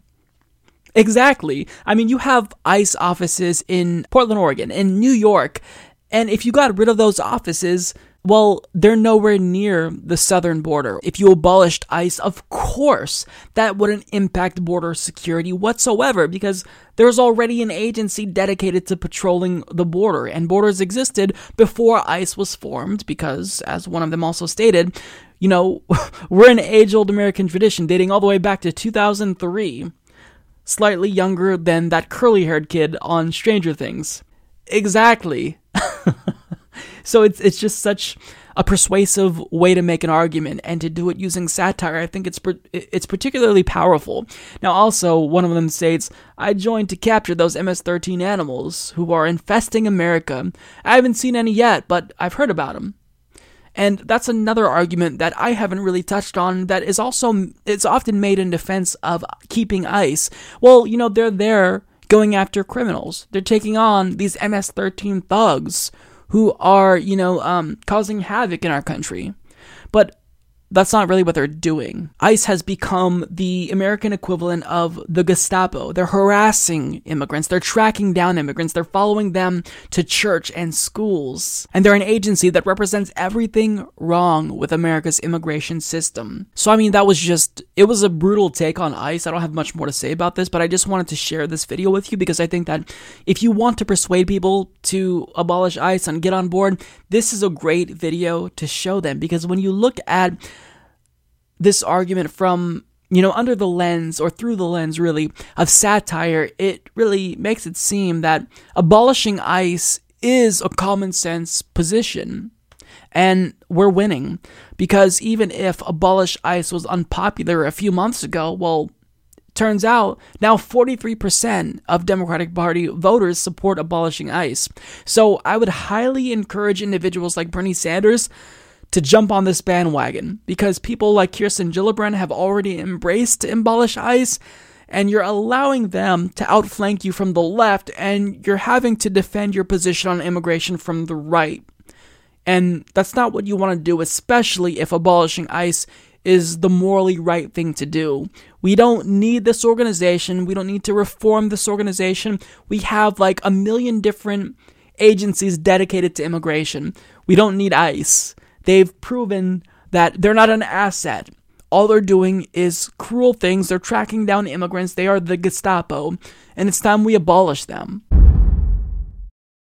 A Democratic Party candidate named Ann Kirkpatrick was recently booed at a Democratic Party forum by liberal voters when she indicated her support for the American equivalent of the Gestapo, otherwise known as ICE. Now, she was also booed when she said she supports the Democratic Party leadership's condemnation of Maxine Waters when she suggested that citizens should continue protesting Trump officials. As a result, Fox News decided to bring her on to presumably discuss just how radical the left has become and how much of a victim she was for getting booed at this liberal forum. But instead, they accidentally booked the wrong person. They booked a candidate named Barbara L'Italian from Massachusetts who actually is against Donald Trump's immigration policies. And what you'll see here is hilarious because they had no idea how to handle this situation. I just want to be really clear. If you would have declared your support for ICE agents,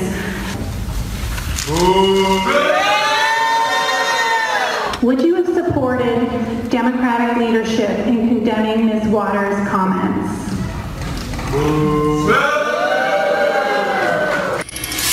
And joining us now, that candidate, the only Democrat on stage to support ICE, Ann Kirkpatrick. Thank you for joining us. We appreciate it.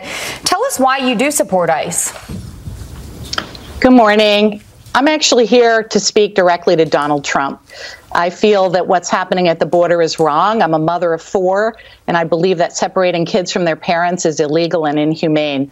I'm actually Barbara L'Italian. I'm a state senator representing a large immigrant community and running for Congress in Massachusetts.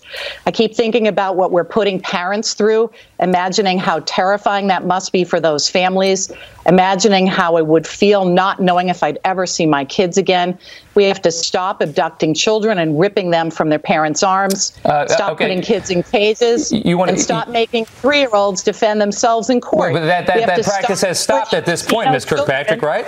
Score political points with your base. Well, and families kids have been reunited with their families. Again, my name is Barbara L'Italian, and I refuse to believe that our only options are open borders or traumatized. Okay. They couldn't let her on, and just have her challenging right-wing orthodoxy. So, of course, what do? They had to cut her off. unbelievable. Rather than trying to engage with someone who's already on your program, cut her mic. Who was that, they said. Well, it was the wrong person that you booked. And she probably knew, I mean, I don't know much about the details, but she probably knew that she was the wrong person and they didn't intend to have her on, so she decided to take that opportunity to speak directly to Donald Trump. And it was absolutely brilliant because she knows Donald Trump watches Fox News. So if you really want to get a message across to Donald Trump, that's the way to do it. Now, they kind of engaged with her a little bit before they cut her off. And one of the hosts said that the children have already been reunited with families. But even though there's thankfully been an effort to reunite families by Trump's administration, thanks to a court ordering him to, there's still more than 1,000 children that need to be reunited. Thus far, Trump reunited about 1,200 families, but there's a total of 2,551 that were separated. Meaning, in the family reunification process, we haven't even reached the halfway point yet, so there's still a lot more to go. So to say that the families have already been reunified, that's just really misleading. Because yes, some families have been reunified, and they wouldn't have been reunified if a court didn't make Donald Trump do it, but there's still lots of families that have not been reunited yet, which is disgusting. Every day that children are separated from their parents, they're scared, they're traumatized. So to just brush it off, it's just absurd. But of course, they didn't want to further engage with her. They kind of threw in some right-wing talking points that were false. But, I mean, they just can't allow someone with a different idea than what they have to penetrate their right-wing echo chamber. And it's funny, we saw how they reacted, but individuals who claim to be in favor of free speech, like Dave Rubin, well, he purports that it must be the left who's ostensibly, against freedom of speech and they're intolerant of ideas that aren't their own. But look, you have here an example of Fox News cutting someone off who dared to speak out against Donald Trump. Now, I get that Fox News' whole job is to do propaganda for the Republican Party, but certainly those individuals had the opportunity to engage with Barbara, and they didn't. They cut her off. So how can people like Dave Rubin still claim with a straight face that it's the left that's intolerant of other ideas? Give me a break. I mean, they had an opportunity, if they really wanted to defend Donald Trump, to debate her. I mean, it shows that they're not really believers of their own political ideology, because if you actually believe in the views that you espouse, then you wouldn't be afraid to have those views challenged. So, yeah, I couldn't not share this because I thought it was absolutely hilarious. So, Dave Rubin, in my opinion, is one of the more harmful figures in American political discourse because he pretends to be a liberal while espousing right-wing and conservative talking points, so that kind of gives him this sort of credibility among conservatives when he basically denounces and lies about the left. Now, since he started taking money from the Koch brothers, since his program was sponsored by Learn Liberty, he began growing increasingly conservative because he is the definition of a sellout. So he recently did what he's been doing for the past few months. He went on Fox News and he decided to speak about the left and listen to the implication of what he's saying about the left and where they're headed in terms of violence and discourse. So, Dave, the problem I have with the rhetoric is that it makes any kind of intelligent conversation impossible. I do think that there are real issues at the heart of the Putin-Trump summit, and you can have whatever view you want on them, but they seem like they're worth discussing. The second you start calling people traitors, accusing them of a felony, how can you talk those issues through? Yeah, well, first off, it's always good to be with you, Tucker, you racist, homophobic Nazi, you. So, it's unbelievable. On that note, yes, the rhetoric on both sides, but particularly the left, has been ramped up to a point where we're basically getting to the place where we will be excusing violence if it's not excused already. Yes. And this mob mentality that we've talked about a bunch of times before, it's spreading everywhere. And I did a video a couple months back how internet culture is becoming mainstream culture. The trolling and attacking and fighting that used to be relegated just to the sort of basement of the internet is now leaking out everywhere, and our politicians are now telling people to troll people at their homes and dox people and all of this awful stuff. I mean, just a great sort of simple example that I can give you is when I was on the car ride over here tonight to do this show, a Hollywood director, actor, producer, great guy who I know, who's a lefty, who you would disagree with on a ton of stuff, a guy by the name of Mark Duplass, who's a great guy who I've had on my show, who's been reaching across the aisle trying to say to the liberals and the left, you know, guys, let's try to be a little more tolerant. He put out a tweet basically saying, you know, you might want to follow conservative Ben Shapiro. He's a decent guy and maybe it'll open up your eyes to some stuff. I'm paraphrasing basically.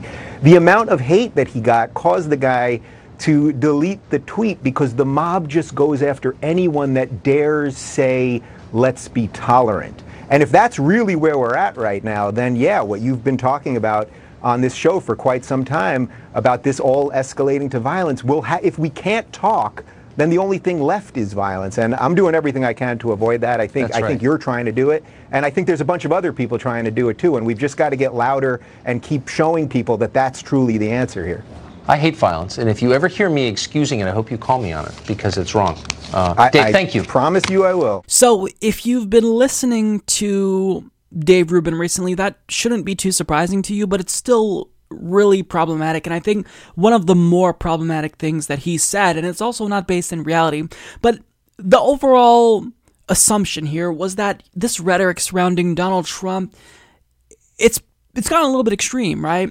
And Tucker Carlson said that, you know, this talk of him being a treasonous traitor, it's really problematic. Now, I get that Russiagate hysteria is a problem. We have individuals trying to paint the DNC hacks as an attack comparable to Pearl Harbor.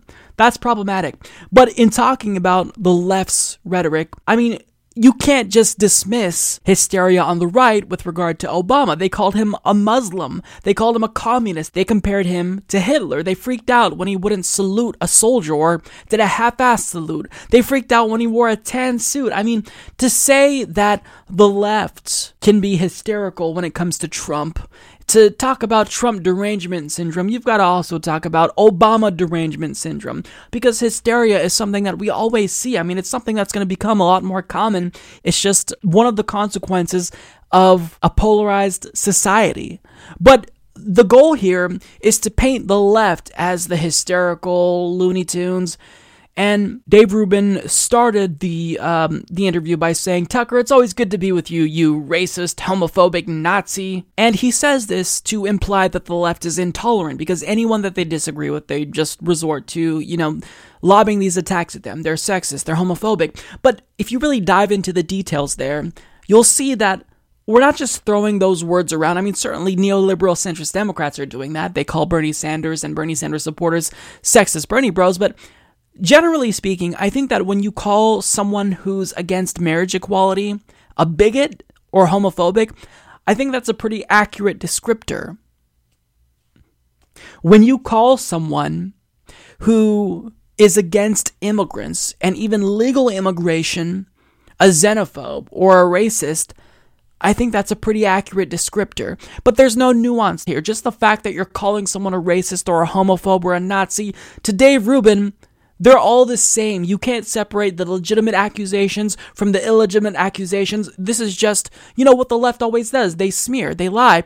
But when he's talking about the problems with the left, when he's talking about how the left is kind of poised to become violent, well, he doesn't mention violence on the right. And in fact, David Dole of the Rational National did a great job pointing out how Dave Rubin didn't even mention once the violent attack that a right-wing terrorist carried out last year that killed Heather Heyer. But in spite of that, in spite of him ignoring the right, he states, we're basically getting to the place where we will be excusing violence.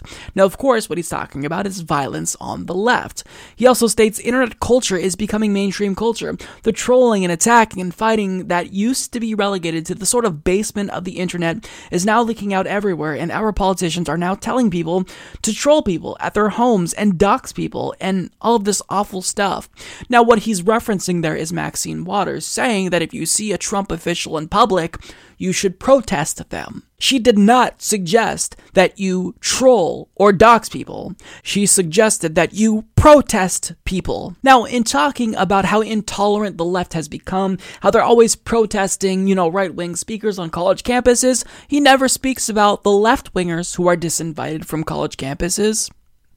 He doesn't talk about how right-wing universities like the Bob Jones University never invites liberal speakers. He doesn't like to talk about intolerance on the right, which obviously it's a lot more prevalent on the right, even if you have authoritarian-minded SJWs. Well, right-wing intolerance is obviously much more problematic. That's not even controversial. If Dave Rubin wanted to test this, all he had to do was meet with one of his, newfound evangelical friends and try to hold his husband's hand in front of them or kiss him in front of them, and you'd see who's real fucking intolerant pretty quickly. But he states here, another way to prove his point is he invoked the example of Mark Duplass, who recommended Ben Shapiro to people, but then he states the mob went crazy because they just go after anyone that dares to say, let's be tolerant. Now, the goal here overall was to convey that the left is just intolerant of anyone that disagrees with them. In fact, that's a quote that he said. And his overall goal was to not so subtly suggest that the left is on the cusp of becoming violent, given how intolerant they've become. But he's ignoring a really inconvenient fact. Left-wing violence, when you compare that to right-wing extremism and violence, there's no competition. Since September 12th of 2001, nearly half of all deaths related to terrorism have been carried out by far right-wing extremists at 47%.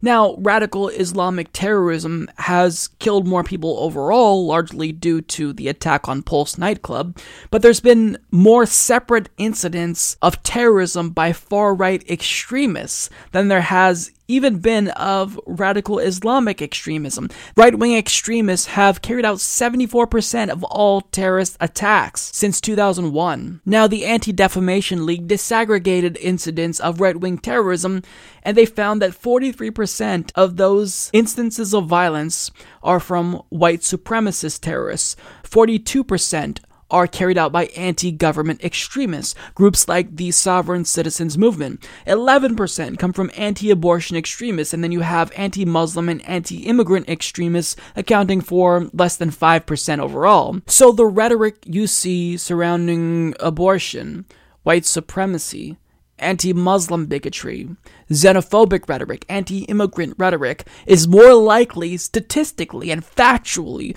to lead to violence on the right than anything the left says or does. But yet, according to Dave Rubin, it's the left who's on the cusp of becoming more violent. And he claims that they're less tolerant than even right-wingers. So you'd say that Mike Pence is more tolerant of your homosexual lifestyle, dipshit? Is that honestly what you're going to say? I mean, this is an individual who, his argument is goofy specifically because it's not his own argument. I mean, Dave Rubin, even though he claims to be a liberal, is nothing more than a right-wing Republican Party hack. He's doing the bidding of right-wing extremists. He brings on individuals who are right-wing extremists, lets them say whatever they want, spew whatever bullshit they want, doesn't check them at all. So if anyone is responsible for violence, it's right-wingers. And if he wants to blame the left, he needs to look in the fucking mirror and see what he's doing by enabling these alt-right lunatics on his own shitty show. In a world of politics dominated by the strange, the deranged, and outright insane, we'll now take a moment to shine a light on the craziest of what politics has to offer. This is your weekly dose of stupidity. So, I've got to admit, you guys, lately, I heard an argument against socialism from my conservative friends that is so persuasive that I think it's safe to say I've officially been red-pilled. So this is a one-word argument that will crush socialism in any circumstance. So if one of your progressive or liberal or social democratic or democratic socialist friends bring up socialism to you, here's the only word you have to say to destroy their argument. Now this is big. So let's switch camera angles and let's zoom in a little bit here. Bring it in. A little bit more. Stop. Okay, get ready for this because this is going to blow your mind. Venezuela.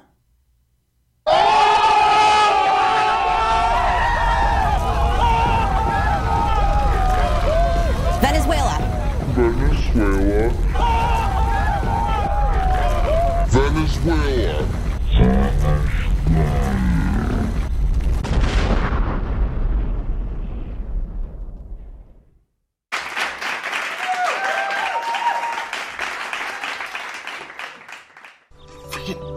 You are so dumb. You are really dumb. For real. Stupidity. Hey everyone, I'm here with Sarah Smith, congressional candidate running to represent Washington State's 9th Congressional District, and she's returning on my program now for I think the third time. She was on Establishment Exiles once, I interviewed her once, and now she's back because her primary is coming up soon. Sarah, welcome back, and tell us the date of your primary. Thank you so much for having me. It's so glad to be back. It's always fun to have you on. Oh, thank you. So our ballots are actually, we're mail-in. Our ballots are already in the mail right now, but the last day to turn them in, so the last day to turn your ballot in is August 7th. So that's our primary day, is August 7th. Yeah, so this is definitely a race to watch. I don't know if many of you know this, but Sarah Smith is actually one of the original Justice Democrats, and she got a really nice boost after the victory of Alexandria Ocasio-Cortez. I remember seeing an article. I don't remember the publication, so they'll have to forgive me for not being able to give them credit, but talking about how you might be the next Alexandria Ocasio-Cortez. You got a big shout out from her. So things are looking a lot different now than the last time we talked. So tell us what's happened, because you've kind of gotten a huge boost. Yeah, things took off after Alex's victory. It was Seattle Weekly was the publication that actually called. That was really intimidating for me because I respect Alex a lot. I've known her since I started. We affectionately called it Congress Camp together. Where we all learned the ins and outs. We learned how to interview, all that stuff. We kind of went through a 4-day crash course of Congress Camp, and she was we met at the original first summit. So that was really, really cool. But things have changed dramatically since her win. So where we were being iced out by a lot of mainstream media, even by local media, where nobody was really taking us seriously, and my incumbent was kind of brushing us off and not really too worried about it. All of a sudden, it was overnight. She won, and I was texting all the other JDs. I was like, this is awesome. All the other brand new Congress people, me and Rob Ryersey in Arkansas still talk all the time. And he was like, no, she won. And we were going bananas. And then the next morning I woke up and I was so excited that I actually woke up at 5 o'clock in the morning, which is a half hour before my alarm. And I started checking my email, and my campaign email just surged. I went from, this is going to sound horrible, I went from 108 unread emails to 391 unread emails because I'm that person that never clears all my email notifications.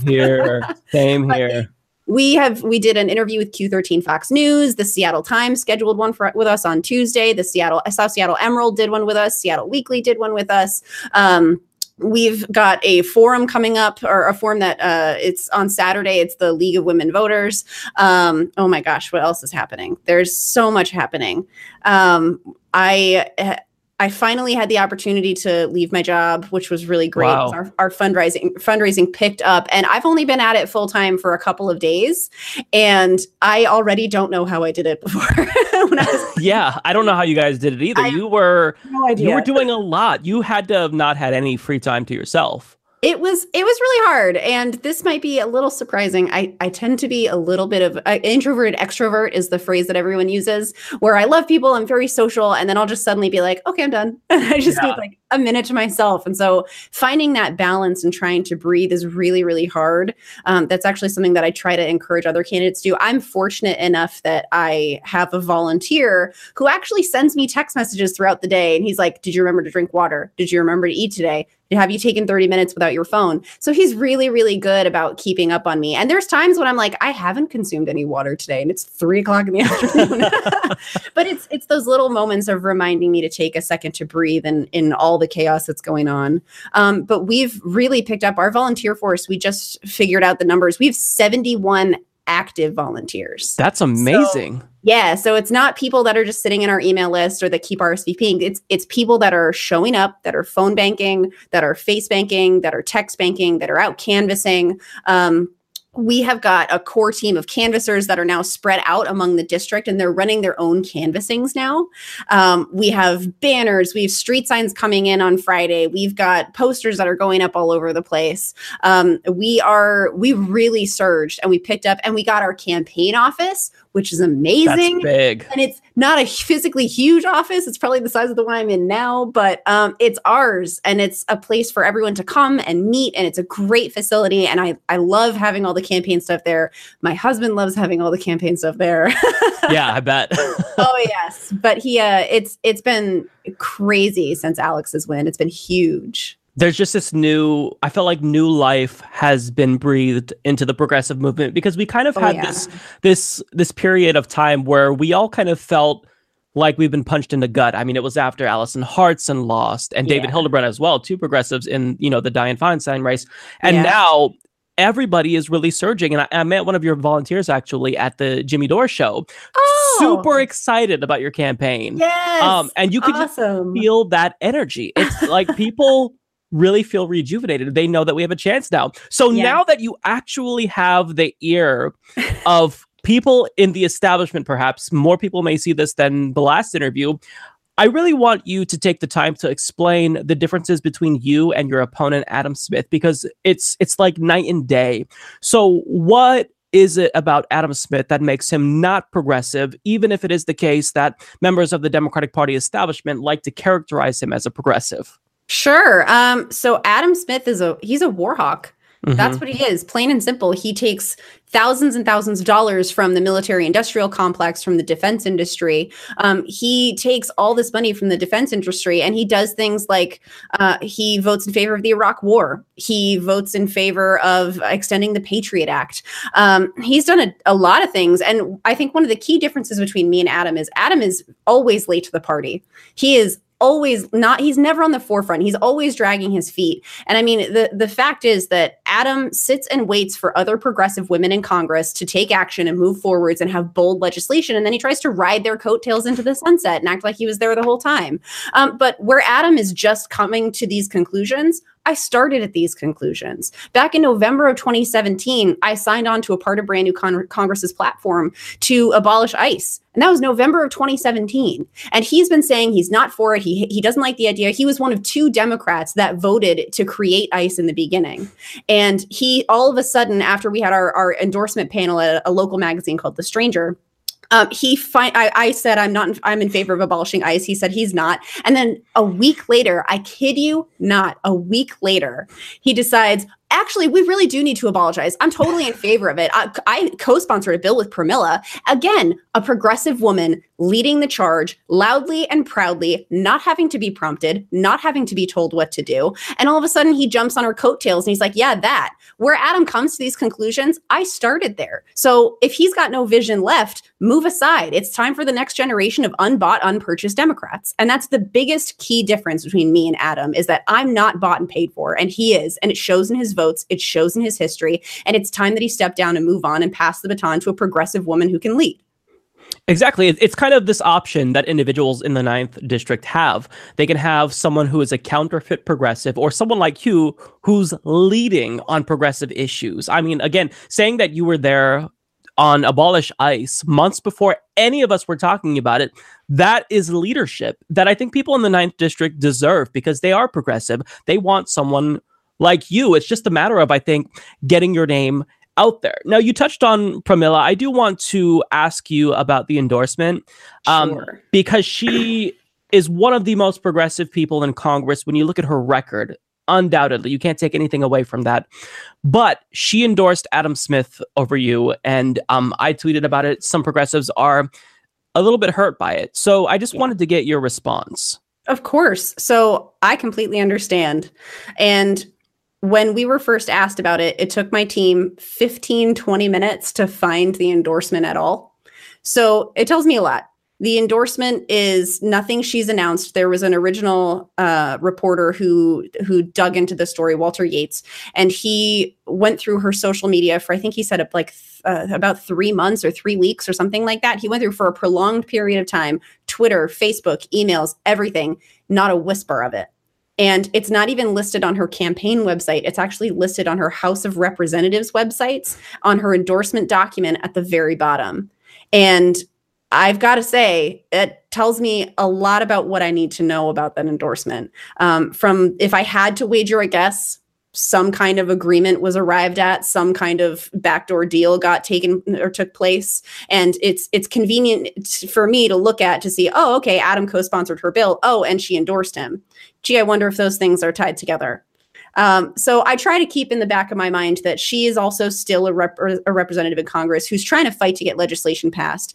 And I think that she is, it doesn't seem to me like an endorsement she's singing from the rooftops. So it's entirely possible a deal was made in order to help her get legislation passed or co-sponsored or something like that. And she was strong-armed. And I choose to believe that because Pramila has been about progressive values from the beginning. She always has been.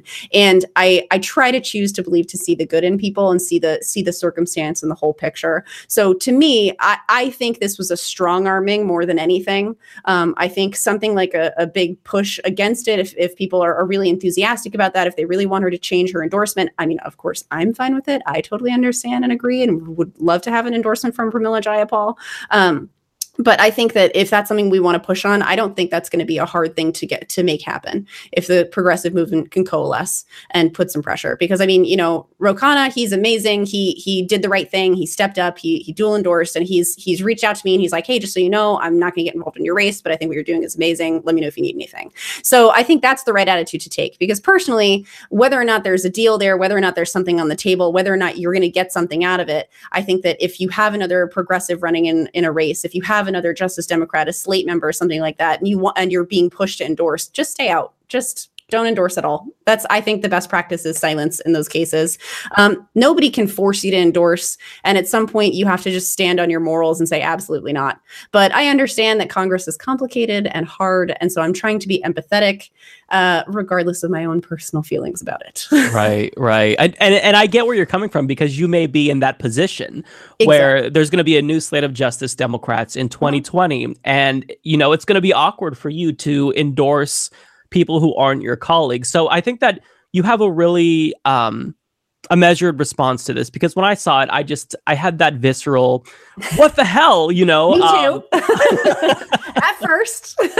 Yeah, it's tough. It's tough because, you know, endorsements, they mean a lot. I don't necessarily know the weight that, you know, that endorsement will have, you know, in Washington's 9th congressional district. But it's just kind of like, you know, if you're really trying to basically further this progressive movement, you know, you got to come out and show us that you're fighting on the ground with us. So yeah, thanks for responding to that. That was something that I definitely wanted to get your take. I saw that today and I'm like, oh, I'm talking to Sarah. So perfect. Yes. And I completely understand everyone and their feelings about it. I totally understand. I absolutely share it.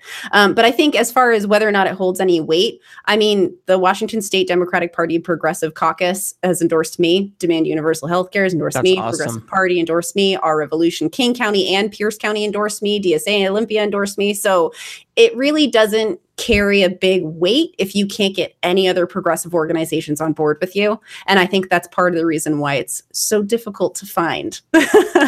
Right. That makes sense. You have all the progressive movement behind you. And I've got to, like, I haven't heard much from Adam Smith. He's got to be scared now. And I wanted to ask you this. Has he agreed to any debates? Have you debated him yet? What's the status on that? Because if you are seeing this progressive star rising who's running against you, and after seeing what happened to Joe Crowley, he's got to be afraid, right? So has he agreed to endorse, or not endorse, to debate you? That it'd be amazing if he could drop out and endorse you. Great, right?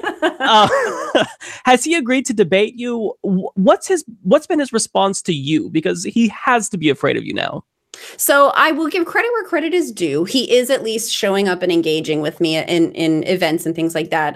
Joe Crowley's biggest mistake is he brushed Alexandria off constantly. But Adam has showed up to the first roundtable I ever did, which was terrifying for me. But it was the Washington State Bernie-crats, and I've come a long way since then. And so have all of us as different organizations have come a long way in the year and change it's been since that debate. We haven't had any formal debates. We are both sitting at a forum on Saturday. This is with the League of Women Voters. And then we're pretty much just pushing up to primary. To his credit, one of the reasons that a debate is not likely to happen is because the Republicans have strong-armed Congress and are keeping them there until the end of August. So they refuse, I believe it's oh my gosh, I'm blanking on his name. Whatever. What's his name? I don't care about him.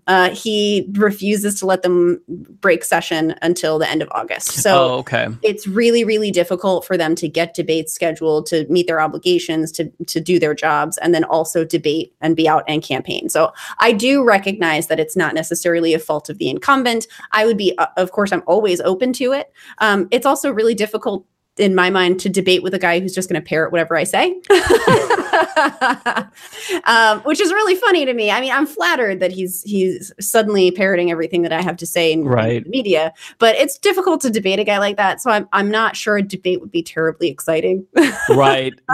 He's a swagger jacker. Exactly. He's, again, riding the coattails of a progressive woman. That's what he's doing. That's his MO. So Right. No, and I wanted to, because really, I look at you as a progressive leader, and I wanted to talk to you as a progressive leader, as someone who's just huge in this movement, about abolish ICE. Because when you go by your policy platform, the brand new Congress Justice Democrat policy platform, they're all populist. But one, I think, important argument and really a point of pushback that we hear is that why are you guys all coming out in favor, myself included, of this abolish ICE policy when it's not popular just yet? What is your response to that?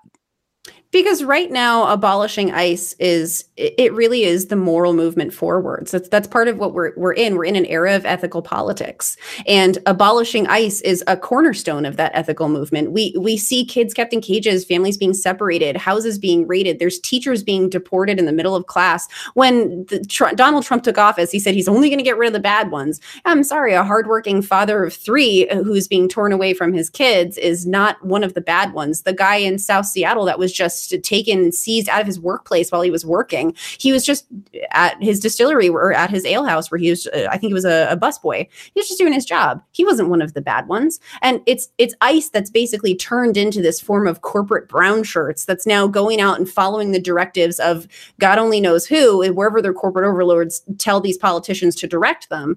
And it's kind of taken a turn. They become a violent organization. They become a violent part of the violence against the immigrant community. They're a symbol of oppression of our immigrant brothers and sisters. And it's our obligation to step up and protect them from that. As progressives, one of our main goals is to be the shield for the people who are marginalized. It's to be that amplified voice for people that feel that they don't have a voice. And when we talk about abolishing ICE, we're not just talking about abolishing ICE. We're talking about elevating the voices of our immigrant community, making sure that they're heard. They live in fear of this organization, of people reporting them to it. So when we talk about abolishing it, we also need to talk about what we want to do to move forwards away from ICE as well. Right now, we are a country that rips families apart, that puts kids in cages, but that's not the country that we want to be. We want to be the country that has a department, something like a Department of Immigrant and Refugee Services, right? Where we are able to help pair immigrant communities with different labor sources, get them into jobs, help them get green cards, apply for visas, talk to them about what their options are for amnesty. If we take the resources that we're expending in ICE and the DHS and Customs and Border Patrol, and we dissolve those organizations and we put them into this new department, we can actually start having a positive effect on our immigrant community. We can still enforce things like, undocumented citizens and things like that, or undocumented persons and things like that. We can still enforce the border strength. We can still have our border patrol and things like that. But our purview shifts away from stopping people from coming in and throwing them out once they get here to how do we help these people that are here live a dignified life? How do we help them create their American dream? How do we help them them figure out what that means? How do we help them become a part of our country that they so desperately want to be a part of? It shifts our focus away from this culture of violence that we've become known for around the world, and it puts us back into the culture of humanitarianism and morality. So abolishing ICE is a cornerstone. It's one of the first things we have to do if we want to start making that transition away from that culture of violence, if that makes sense. No, totally. And the way that you explain it is really important, because with everyone like Alexandria Ocasio-Cortez, yourself talking about it and, really making the moral case for abolishing ICE, we are in fact changing minds really quickly, actually. I think it was 43% of Democratic voters now support abolishing ICE, whereas if you go back a couple of months ago, not even a plurality supported it. So if you make a moral argument, I think that you get people to think differently about specific political issues, and it's really important. So that's why I think that people who are at the forefront of this abolish ICE movement really are progressive leaders. So definitely, I think it's super important. Now, one thing that I can't not ask you is because let's say hypothetically you win your primary, there's another huge blow up with Sarah Smith. You go on MSNBC, you go on Fox News. The number one question that you're probably going to get asked, well, Sarah, you support Medicare for all.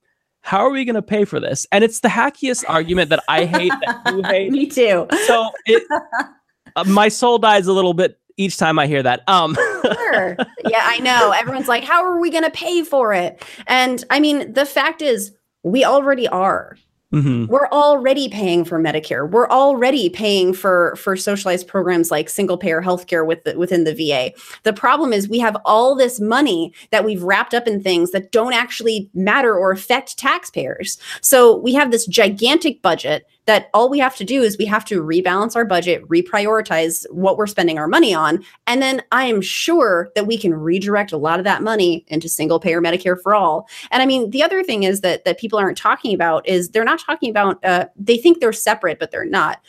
Auditing the Pentagon and the Department of Defense.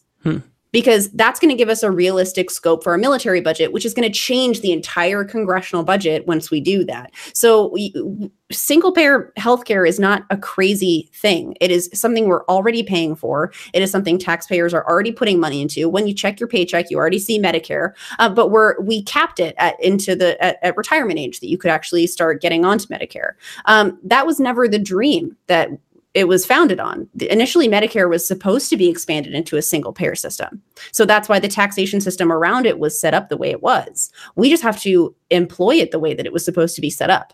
But when we have single payer, we start to save money over time, and taxpayers are actually going to see a lowering of their costs. But I mean, we see it with our premiums right now too, right? When we pay for health insurance, we're not just paying for us, we're paying for uninsured persons, we're paying for hospital administrative fees, hospital rising costs, falsely inflated costs for things like a bag of saline.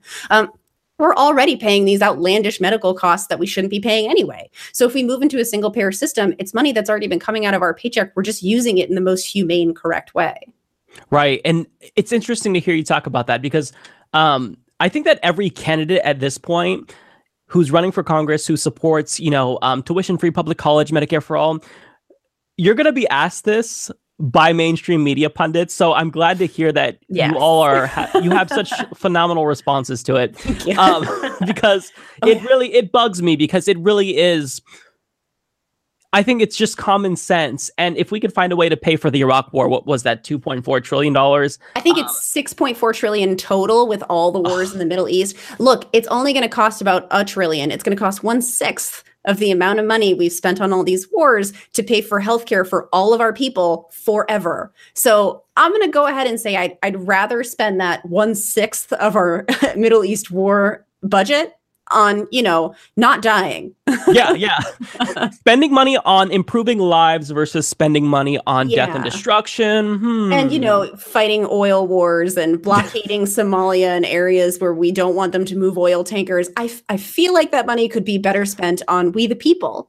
Right. It's almost as if when we give up our hard-earned cash, we should get something in return. Yeah, it's like taxation is an agreement between the people and the government that the government's going to take care of our basic needs. And right now, the government's not fulfilling that obligation. So we just need progressives in Congress who aren't going to be like, but how will we pay for it? And who are going to look and say, with that money right there, exactly. we've already got it. And I actually had this conversation with a friend of mine. He's a great guy. He's actually a libertarian, a really cool person, super interesting guy to talk to. But I told him, what if I told you nothing about your taxes really changes very much for you as a middle class person? Nothing changes. You don't see any fluctuations in your paycheck, but suddenly you have healthcare. Suddenly you have good roads. Suddenly your kids can go to college without you having to save for a college fund. Wouldn't that be great? And he's like, that would be amazing. I'm like, cool. That's what I want to go to Congress and do.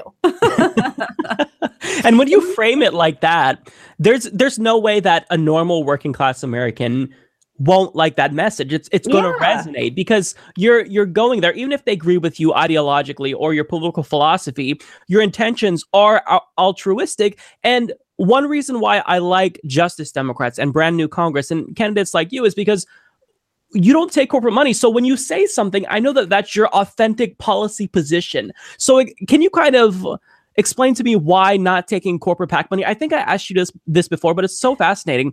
Why is disadvantaging yourself and not taking corporate money so important in this day and age? Oh boy, it's the new era of politics. I mean, we want to make sure that our representatives in Congress are public servants. We want to make sure that when they're taking money, it's from people and it's not from corporations who have special interests, because it's going to sound ridiculous when I say this, but it is so silly to me that we have politicians who take thousands and thousands and thousands from corporations, and they come out on this platform of, I'm going to fight for working people and I'm going to prioritize working people over corporations, and we're supposed to believe that they're going to fight for working people and not the corporations who paid them to say that. And it's kind of ridiculous that a lot of these Democrats that are still taking corporate money are trying to jump onto the populist platform and jump onto this whole working people first platform, while at the same time, stocking their coffers with money from corporations. Right. We cannot trust that someone has a vested interest in the people if they've still got their hands tied by big businesses.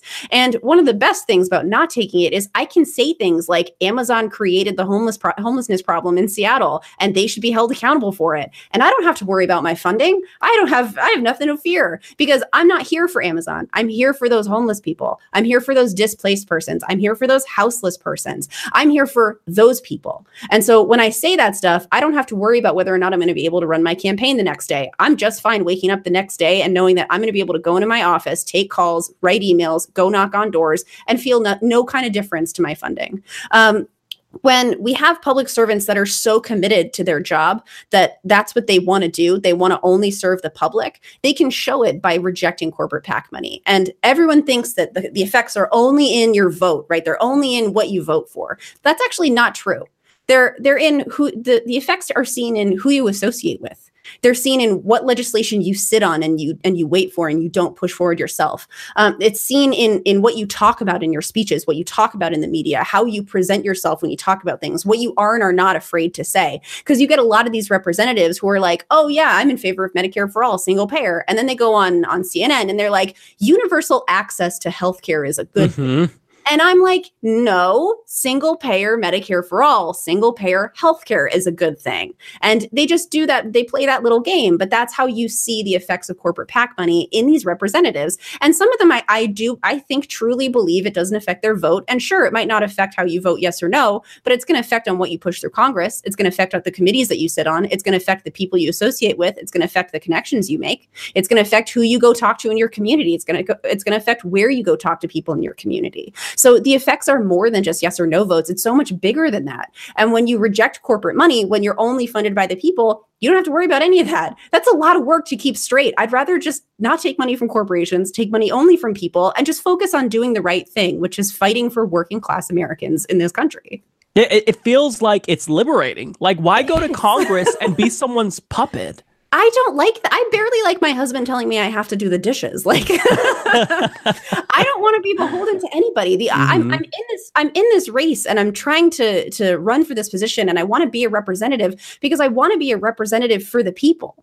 And it doesn't make any sense to me to be compromised by whether or not a corporation donates to me. So for them to say, oh, we'll donate to your campaign if you promise to support this legislation, or if you promise to abandon your position on this or this, no, because my platform is holistic. Every single plank in that platform, every single part of the progressive platform ties together to the rest of those planks. So to abandon one is to abandon the whole thing. It's to abandon my moral compass. It's to abandon my values and my ethics as a person. So to turn around and take corporate money when that's on the table, it just is counterintuitive. It's completely antithetical to what I'm running to do. I don't want to represent that corporation. I want to help that person on the street who is having trouble making ends meet, who can't afford rent, who can't afford childcare, who can't afford to go to the doctor, who's terrified of walking around someplace because they have an ounce of weed in their pocket. That's the person I want to fight for, because we all know the country we are today, right? We're a country of I've said it before, a country of violence.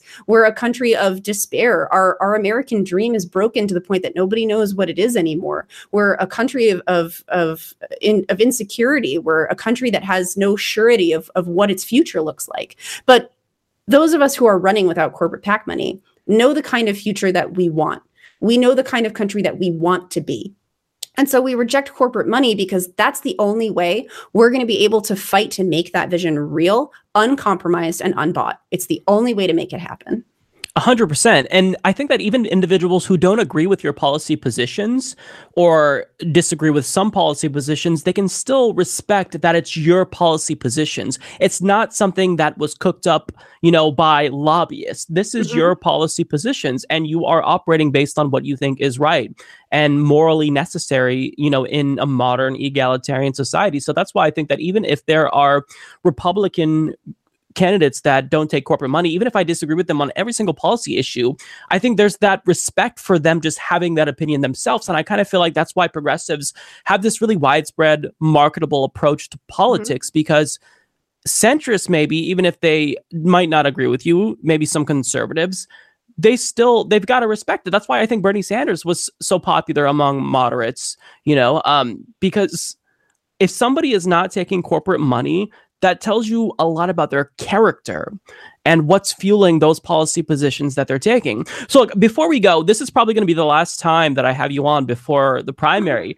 Can you make your last pitch? And can you also tell us what we can do to support your campaign and everything that's needed? Because I know that, time's running out. So what can we do in this last couple of days to make sure you defeat Adam Smith? Of course, there is so much that you can do. So I know I kind of talked about it. I can go off on a little bit of a I get on a soapbox a little bit. I love it. But I mean, I meant every word that I said, and I believe in this platform. It didn't take corporate consultants. It didn't take policy consultants or policy analysts to tell me what is right. I'm running because I know what is right, because it doesn't take someone else in my ear walking me through it, because I know that the things we're fighting for as progressives are important. They're essential. If we want to make change, now is the time to make that change. 2018 that's the beginning of the big blue wave. That's the beginning of the progressive takeover. That's the beginning of righting the ship and seizing our seat back at the congressional table. Because, I mean, Mike Hepburn down in Florida says it all the time. If they're not going to give us a seat, then we are going to pull up a folding chair. But 2018 is the year that we're going to do it. So if you want to get on board with my campaign, if this progressive, big, bold vision, if fire and salt and all the things in between are what you want representing our district here in the 9th, then go to votesarahsmith.com. You have a votesarahsmith.com/call. We'll let you do phone banking and text banking, which is huge for us right now because we have mail-in ballots. We're trying to remind people to get those back in the mail, get them in the drop boxes. Votesarahsmith.com/volunteer. We have canvassing all the time for the next 3 weeks. You can go and pick a time slot. We're going to be all over the district. But we have a big canvassing team. It's a lot of fun. We feed you. I promise. I'll bribe you with food. Come and knock some doors with me. But our weather is great, too. It gets you outside and walking around and talking about things that matter to you. One of the big things you can do, too, is in the last push here, we could really use some donations, too. Votesarahsmith.com/donate is the way you can get to do that. We're trying to raise some money to keep our office lights on. We're going to need to get our own office internet soon, and we cannot use the building's Wi-Fi anymore. There's not enough ports. So we're trying really hard cards to get that. We've talked about providing reusable water bottles to our team to see if we can get some of that going. We want to order some postcards. We still have a lot of time and a lot of things we need to do before the 7th. So if you can go to votesarahsmith.com/donate, if you can make any kind of monetary donation, that would be incredibly helpful. Votesarahsmith.com/volunteer if you're in the area. Come on out, join us for canvassing or events, or votesarahsmith.com/call. If you're not local, you can call from the comfort of your own pajamas in your own home. I have done it myself. But there's a lot of opportunity to still get involved with these campaigns. This is our final push. We're optimistic. We think we can do it. We believe in our message. We think the people of the 9th do too. So if you really do want to get on board with us, votesarahsmith.com. You can find a ton of information. Well, look, we are going to all be watching that race very closely. If you win, I might not be able to even contain myself this time. I nearly lost it with Ocasio-Cortez. I cried when she won. I couldn't contain myself. I was jumping up and down, and I may actually lose it this time.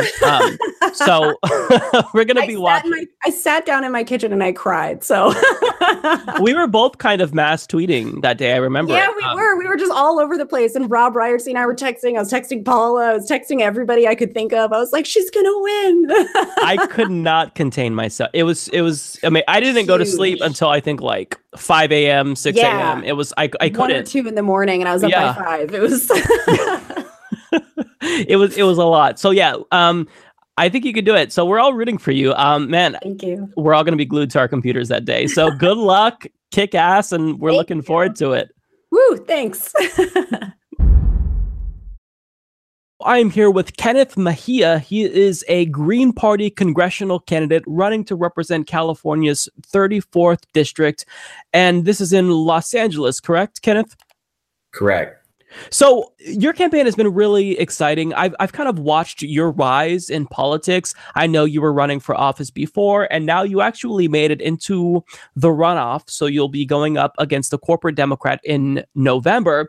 Tell us why running as a Green Party candidate was so important to you, and why you decided to challenge your opponent, who is Jimmy Gomez. Yeah, so I first started 3 years ago in 2016 when we ran for the first time as a Democrat, as a write-in during the Bernie Sanders surge. And after we saw what happened to him, how they basically colluded, the DNC colluded against him and allowing Hillary to win, and then just seeing things as the Democratic Party wouldn't put on their platform like single-payer healthcare or banning fracking, I said, you know what? I'm out. I've been a Democrat, so I didn't. I also joined the Green Party because they actually have a platform that many people agree with. You know, single payer, tuition-free college, canceling student debt. You know, things like rent control, and those were things that I strongly believed in too. So it was either I was going to go nonpartisan or join a party that already had ballot access. So that's why it was important to me. We also don't accept corporate money at all. And that's something we're very, very proud about. And, you know, our congressman, Jimmy Gomez, he receives lots of money from corporate PACs. And so we want to provide people those options and also introduce radical legislation like canceling student debt, abolishing ICE, full legal status for all, universal rent control. So, you know, that's sort of why we're running again and why we're running green. And if you're elected, you'd be the only member of Congress from the Green Party, correct? Correct. Yeah, we never had anyone. Yeah, but we have we also have 2 Greens who made it to the general in California as well. So Rodolfo is running, and Laura Wells. So they're also Green. So hopefully we could get some more people in there as well. It would be absolutely amazing, and I think if any time is going to be time for the Green Party, it's going to be now. We're seeing the rise of progressives. You know, we have DSA-backed Alexandria Ocasio-Cortez in New York's 14th district. We have Kenneth Mejia potentially making it into Congress. I think that for progressives of all stripes, this is really, really exciting. So I wanted to ask you about your opponent with regard to some policy issues, because I don't know where he stands on Medicare for all. I don't know where he stands on foreign policy. Can you kind of differentiate yourself from him, and why specifically individuals in that district should go with you, who's clearly the more progressive choice? Right. So if you look at Jimmy Gomez on paper, for the most part, he votes the right way. He's a co-sponsor of HR 676. He finally joined on other progressive bills like the Free College for All Act. But if you look at LA, we're a huge Democratic stronghold. And when you look at the bills he co-sponsors, like Medicare for All, he receives so much money from health insurance companies and big pharma. It's like, why? Well, why do you even do that? And he receives money from the largest student debt collector. And, these are just things that he does, that although he votes right or he co-sponsors something progressive, he still takes money from the people who even, fund the people on the right. And that's sort of why he's not pushing hard for this legislation like Medicare for All or College for All. And, in terms of actual voting, he voted to fund and authorize ICE last year. He also voted in terms of foreign policy to put sanctions on Syria, North Korea, basically all those countries who the media likes to bring up and sort of depict them as our enemies so we could stay distracted as well. And so, those are some of the big differences where we don't receive any corporate money like he does. So we could actually push these for these bills that are progressive even further, because he'll co-sponsor, but he'll keep his mouth shut. Number two, we could vote the right way too, but we could also introduce legislation that could really help people, like canceling student debt or full legal status for all or abolishing ICE. And he's just your bare minimum Democrat. And if you want your bare minimum Democrat, then we're really not going to go anywhere. So that's sort of where we differ. Right. And, I'll just say this. It's super easy for a Democratic incumbent who has a very progressive challenger to co-sponsor bills when they don't have power currently.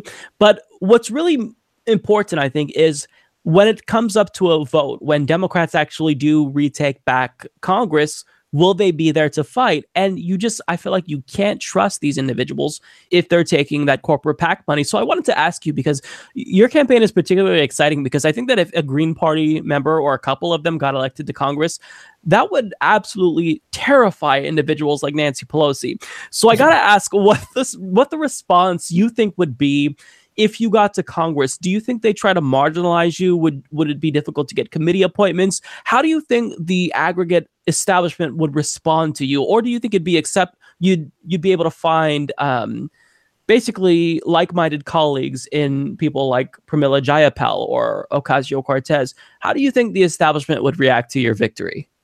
I mean, we already see it, how they did it to Bernie, how they did it to Alexandria. What makes it even worse is we're a third party. They're going to basically shun us. They're going to say we're the reason for Trump. Particularly for me, they're going to say, oh, he's too young. They're not going to be accepting to it. As long as what we tell people is, there may be good people in the Democratic Party, but the corruption is systemic, right? Mm-hmm. And when you're sort of put in that position under that party, you're sort of pressured to vote a certain way or whatnot. Because if you don't, they're going to really challenge you as much as you can. Like how Nancy Pelosi said, oh, Alexandria's win doesn't represent all Democrats. And it's just like they're trying to brush off these significant victories.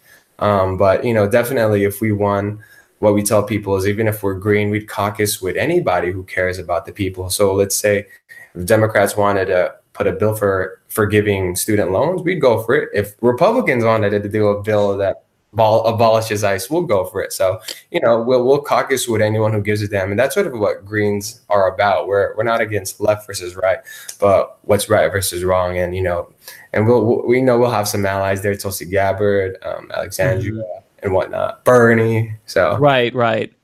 Yeah. And one thing that really, I think to me is super exciting about the Green Party is that, and really credit to Jill Stein, she kind of set the bar when it comes to talking about student loan debt. She started this conversation about canceling student loan debt, and now some Democrats are talking about it. You've adopted canceling student loan debt. So can you talk about some of the ideas that really set you apart from progressive Democrats? Because I know you support the cancellation of student loan debt. Do you support a policy that I think people would freak out if we even talked about this, like universal basic income? What is your stance on that? Yeah, we actually have it on our platform. That's awesome. We want to give $12,000 a year So, I mean, we're open to it.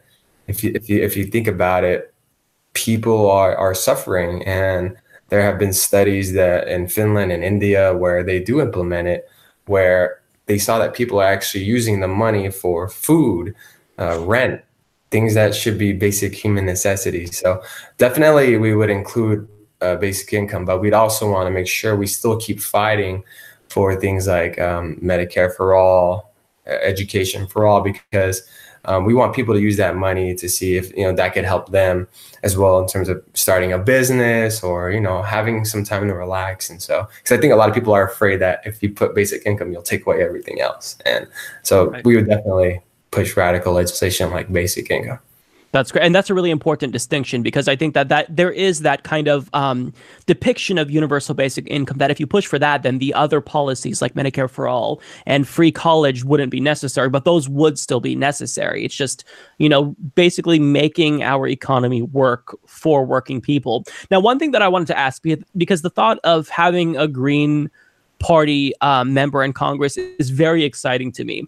But my goal ultimately is to get a lot of Green Party members elected. And one way that we can do that is with electoral reform. Now, that's actually part of your platform. So I wanted to ask you about a bill that I think is really exciting. This was authored by Ro Khanna. This is HR 3057. And what this... You've heard of it. Perfect. Okay, so for viewers who don't know, what HR 3057 would do is it would end gerrymandering. That's the first thing. We'd move to nationwide ranked choice voting. And most importantly, in my opinion, is we would go from single member districts to multi-member districts. Can you talk about why this is so important and why this could open a door to not just a third party, but fourth and fifth parties potentially? Yeah, it's huge. I mean, you said the main two things are ranked choice voting and proportional representation, which is the multi-seats that you'll see in elections. Number one, ranked choice voting allows people to vote their conscience. If you are afraid that your vote will somehow miraculously allow someone to be elected in office, like you saw it during the last election, like Donald Trump, you could essentially rank your vote. Let's say you wanted to vote for Jill Stein, then you vote second for Hillary, and then third for Gary Johnson, and fourth for Trump. If your first vote, Jill Stein, in the first round of voting, if she ends up getting the least amount of votes, or if no one ends up getting 50%, your vote gets removed and goes to your second vote, Hillary. So essentially, you're not getting scared or pressured into voting for someone you don't want to. And then, so that's ranked choice voting. The second thing is proportional representation, is that if we have multi-seat districts, if I were to get like 20% of the vote, and let's say there are 10 seats up for grabs, and let's say the Green Party line, we end up getting 20%, that's like 2 seats. And essentially what that allows is more parties to be involved, and it allows coalitions to be built. So let's say if like right now you only get center Democrats and conservative right Republicans, and if you were to have a proportional representation government, you would have very even small minor parties like us who have 1 seat or 2 seats and be like, but we could be the balance of power and be like, hey, well, we think you should push harder on universal health care or abolishing ICE. And so that's sort of why it's important, because it allows more democracy and it allows parties like us to have a seat at the table, because right now we're not represented. And so exactly. And it changes it from a zero-sum game to a completely different system. So for example, in each district, we all only get to pick one person who we want to represent us. And usually it's just a Republican or a Democrat who ends up winning, because a lot of people are afraid that the party that they don't like the most will win if they go third party. And there's a lot of third parties in the country. It's just a matter of getting them elected. But when you have this multi-member district and now sometimes 3-4 people get elected, then it makes it more likely that other parties can become politically viable. So that's why it's so important. And I kind of talk about electoral reform as being, I don't know if I'd say equally important as campaign finance reform, but it's certainly up there, because it's part of the reason why we're not getting represented. Now, can you talk about campaign finance reform, because I think this is also something that is just huge. What do you think is the solution to basically ending this legalized bribery system that we currently see? It's so hard. Like we're living it. Our campaign in the past year and a half, our congressman has raised over $1.5 million. And us, we've raised close to probably 100,000, but we're all small dollar donations. Mm-hmm. Think about it. They have a freaking all this money that they could just send mail every day. We're all people power, and so it's so hard to compete when PACs, super PACs, corporate PACs are basically funding these campaigns at max donations of $2,700, when for us it takes us like a month to raise $2,700. So that's why we believe we should get all money out of politics, and if anything, it would be public campaign financing, where each candidate who runs gets a certain amount, and you actually have to work your ass off to earn people's votes. Like we knocked on 10,000 doors last election, and we received around 9,000 votes. Just think about like if we had more resources to do what our opponent did, and it would have put us on a very fair level playing field. So right, the playing field currently is not leveled. And for people like you who don't take corporate PAC money or any corporate money, it makes it so difficult because you want to remain principled and you want to communicate to people that you're not going to get in there and be a corporate stooge. But to do that, you do have to disadvantage yourself and struggle to raise, like you stated, Jimmy Gomez has 1.4 million. You have 100,000, which is actually really impressive, by the way. 100,000 that shows that you have a lot of momentum. Now, this is one thing that I wanted to ask you, and it kind of will lead into another question. So we're kind of seeing this ongoing conversation in America about democratic socialism and social democracy. So where do you think you and the Green Party falls? Are you more of a social democrat, to where you believe that we should kind of have a mixed economy between socialism and capitalism? Or are you a democratic socialist, where you kind of think we need to move beyond capitalism and actually opt for a democratic socialist system? What's your take on that? Yeah, I mean, on the Green Party, our Green Party platform is we are eco-socialists. And essentially, we believe that many of the means and productions, especially for things like healthcare, education, housing, protecting our environment, the infrastructure, many of these things that contribute to your very basic existence should be controlled not by any private companies or be privatized at all, or be treated as a commodity. So we believe that those, especially many of the essential living things that we need, needs to be operated and owned by the public sector, like us. And if you think about it, it makes sense, because right now everything is privatized, from healthcare to housing, and I hate the fact that we subsidize so many freaking rich companies, like health companies, real estate developers, to build affordable housing. It's like, why are we giving them like more money to build? Why don't we do it? Like, why don't we own the means and productions of providing quality services to people, instead of letting the free market compete with one another, where, in LA, one big example is housing, where the private market is competing against one another, and they just keep building and building and building these luxury apartments that cost $2,000 a month for a studio or one bedroom, and no one could afford it. And they're like, oh no, we just need to keep building, because eventually no one's going to go in there, and then we're going to lower the price. And it's like, what do you mean? It's like, it's ridiculous. So that's sort of what our campaign believes, especially these basic human necessities should be human rights and should be operated by us, the people. And I love that answer so much. And the reason why I'm asking you that, because I'm someone who has kind of come out saying, don't focus on the isms, focus on the policies. And that's what you did. But the reason why I'm asking you this is because in the event you were to win, I think that so much of the media attention you'd receive, it'd be huge, would be focusing on how radical you are. We kind of saw this with Alexandria Ocasio-Cortez. We have people calling her a communist on Fox News. And this was something that was really fascinating to me back in 2016 when I was watching Jill Stein when she'd go on Fox News. One of my more popular videos was me talking about how basically she went on Fox News and made their heads explode because she was saying things that to them was so alien that they didn't know how to respond. And it was really basic. So I remember when it comes to, they asked her specifically about canceling student loan debt. How do you pay for that? You know, the question that all of us on the progressive left hate so much because it's so hacky. But she was asked how you pay for canceling student loan debt, and she said the same way you pay for the wars. And the look on that Fox News host's face was just she was befuddled. She couldn't comprehend. Wait, what? What I'm curious to know is how you would respond to the mainstream attacks on you, because I don't feel as though as a Green Party candidate you just get attacks from the right. I mean, Alexandria, you know, Ocasio-Cortez is getting attacks from other Democrats. So as a Green Party member, I feel like the establishment would just try to beat you down, you know. So how would you respond to claims that you're radical? How would you respond to claims saying that everything you want is pie in the sky and it's never going to happen if you were elected? Right. Well, one of the good things about me personally, my background is I'm a CPA. So I look at finances, I see how much things cost and how much we make.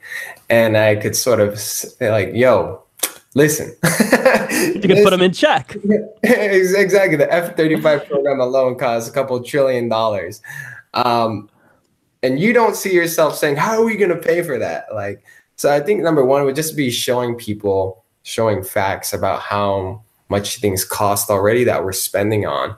And sort of saying, well, we could allocate these funds to, you know, let's say canceling student debt. You know what I'm saying? Or we could also show them, hey, well, look how much money you'll actually save when you don't have to pay your health insurance premiums every paycheck, where you don't have to pay your copay, and where you don't have to reach this high-ass deductible. And then they'll be like, you know what? Like that makes sense. And I think what a lot of people is, once they sort of sit down and they see these numbers and they're like, you know, this is not really pie in the sky. This actually makes a lot of sense. I think many people, when it comes to politics, are driven by emotions. But when you actually break it down to them, and that's sort of what we'll do when we're in office, we'll literally bust out these pie charts and Excel sheets, because when I count that's awesome. See, and I like that, because if anyone can combat that bullshit, it's going to be someone like you who's a CPA. Exactly. So we'll show them, it's like, hey, look at, we spend this much. Look how much we spent here. We spent $6 trillion on the last 12 years of war, even more. Look how much we save here. Look how much we gave in tax cuts to the rich since Trump enacted the tax bill. We gave $2 trillion. Look how much we could save over here if we were to put that $2 trillion education. And it's just, you know, things like these make total sense once people break it down and read through it. If it doesn't click at that point, then it's more like personal differences. Yeah, exactly. And really, I think what you're saying is really important. It just comes down to having conversations with people. And pretty much what you're telling me is that when if you win, when you inevitably are invited onto Fox News, when they try to bash you, it's going to be very interesting to see their heads spin. In the same way that Jill Stein did to them. So tell us what we can do to support you, because this is a David versus Goliath situation. I mean, you're being outspent by a gigantic margin, and you need all the help you can get. So what can we do if we want to support you and help you beat Jimmy Gomez? Yeah, so I mean, we have a tough battle to go. We got close to 10,000 votes in the primary. He got 50,000. Our goal is to essentially use grassroots power, where specifically our strategy is to recruit 10,000 nationwide volunteers. So any one of you watching here would help us secure 10 votes. And the way you could do that is easy, phone banking. Or two, if you know anyone who lives in LA personally, you could call them and be like, hey, can you vote for my friend Kenneth Mejia? And then you would just send me an email of their first and last name. Or three, if you live in LA, canvass. And we don't have the money. If we try to compete with money, we're going to lose. So we're just trying to compete with grassroots power. So the third one is, if you live in LA, help us canvass, help us talk to voters. And you all can sign up to phone bank, volunteer, donate at mejiaforcongress.com, MEJIA, the number 4, congress.com.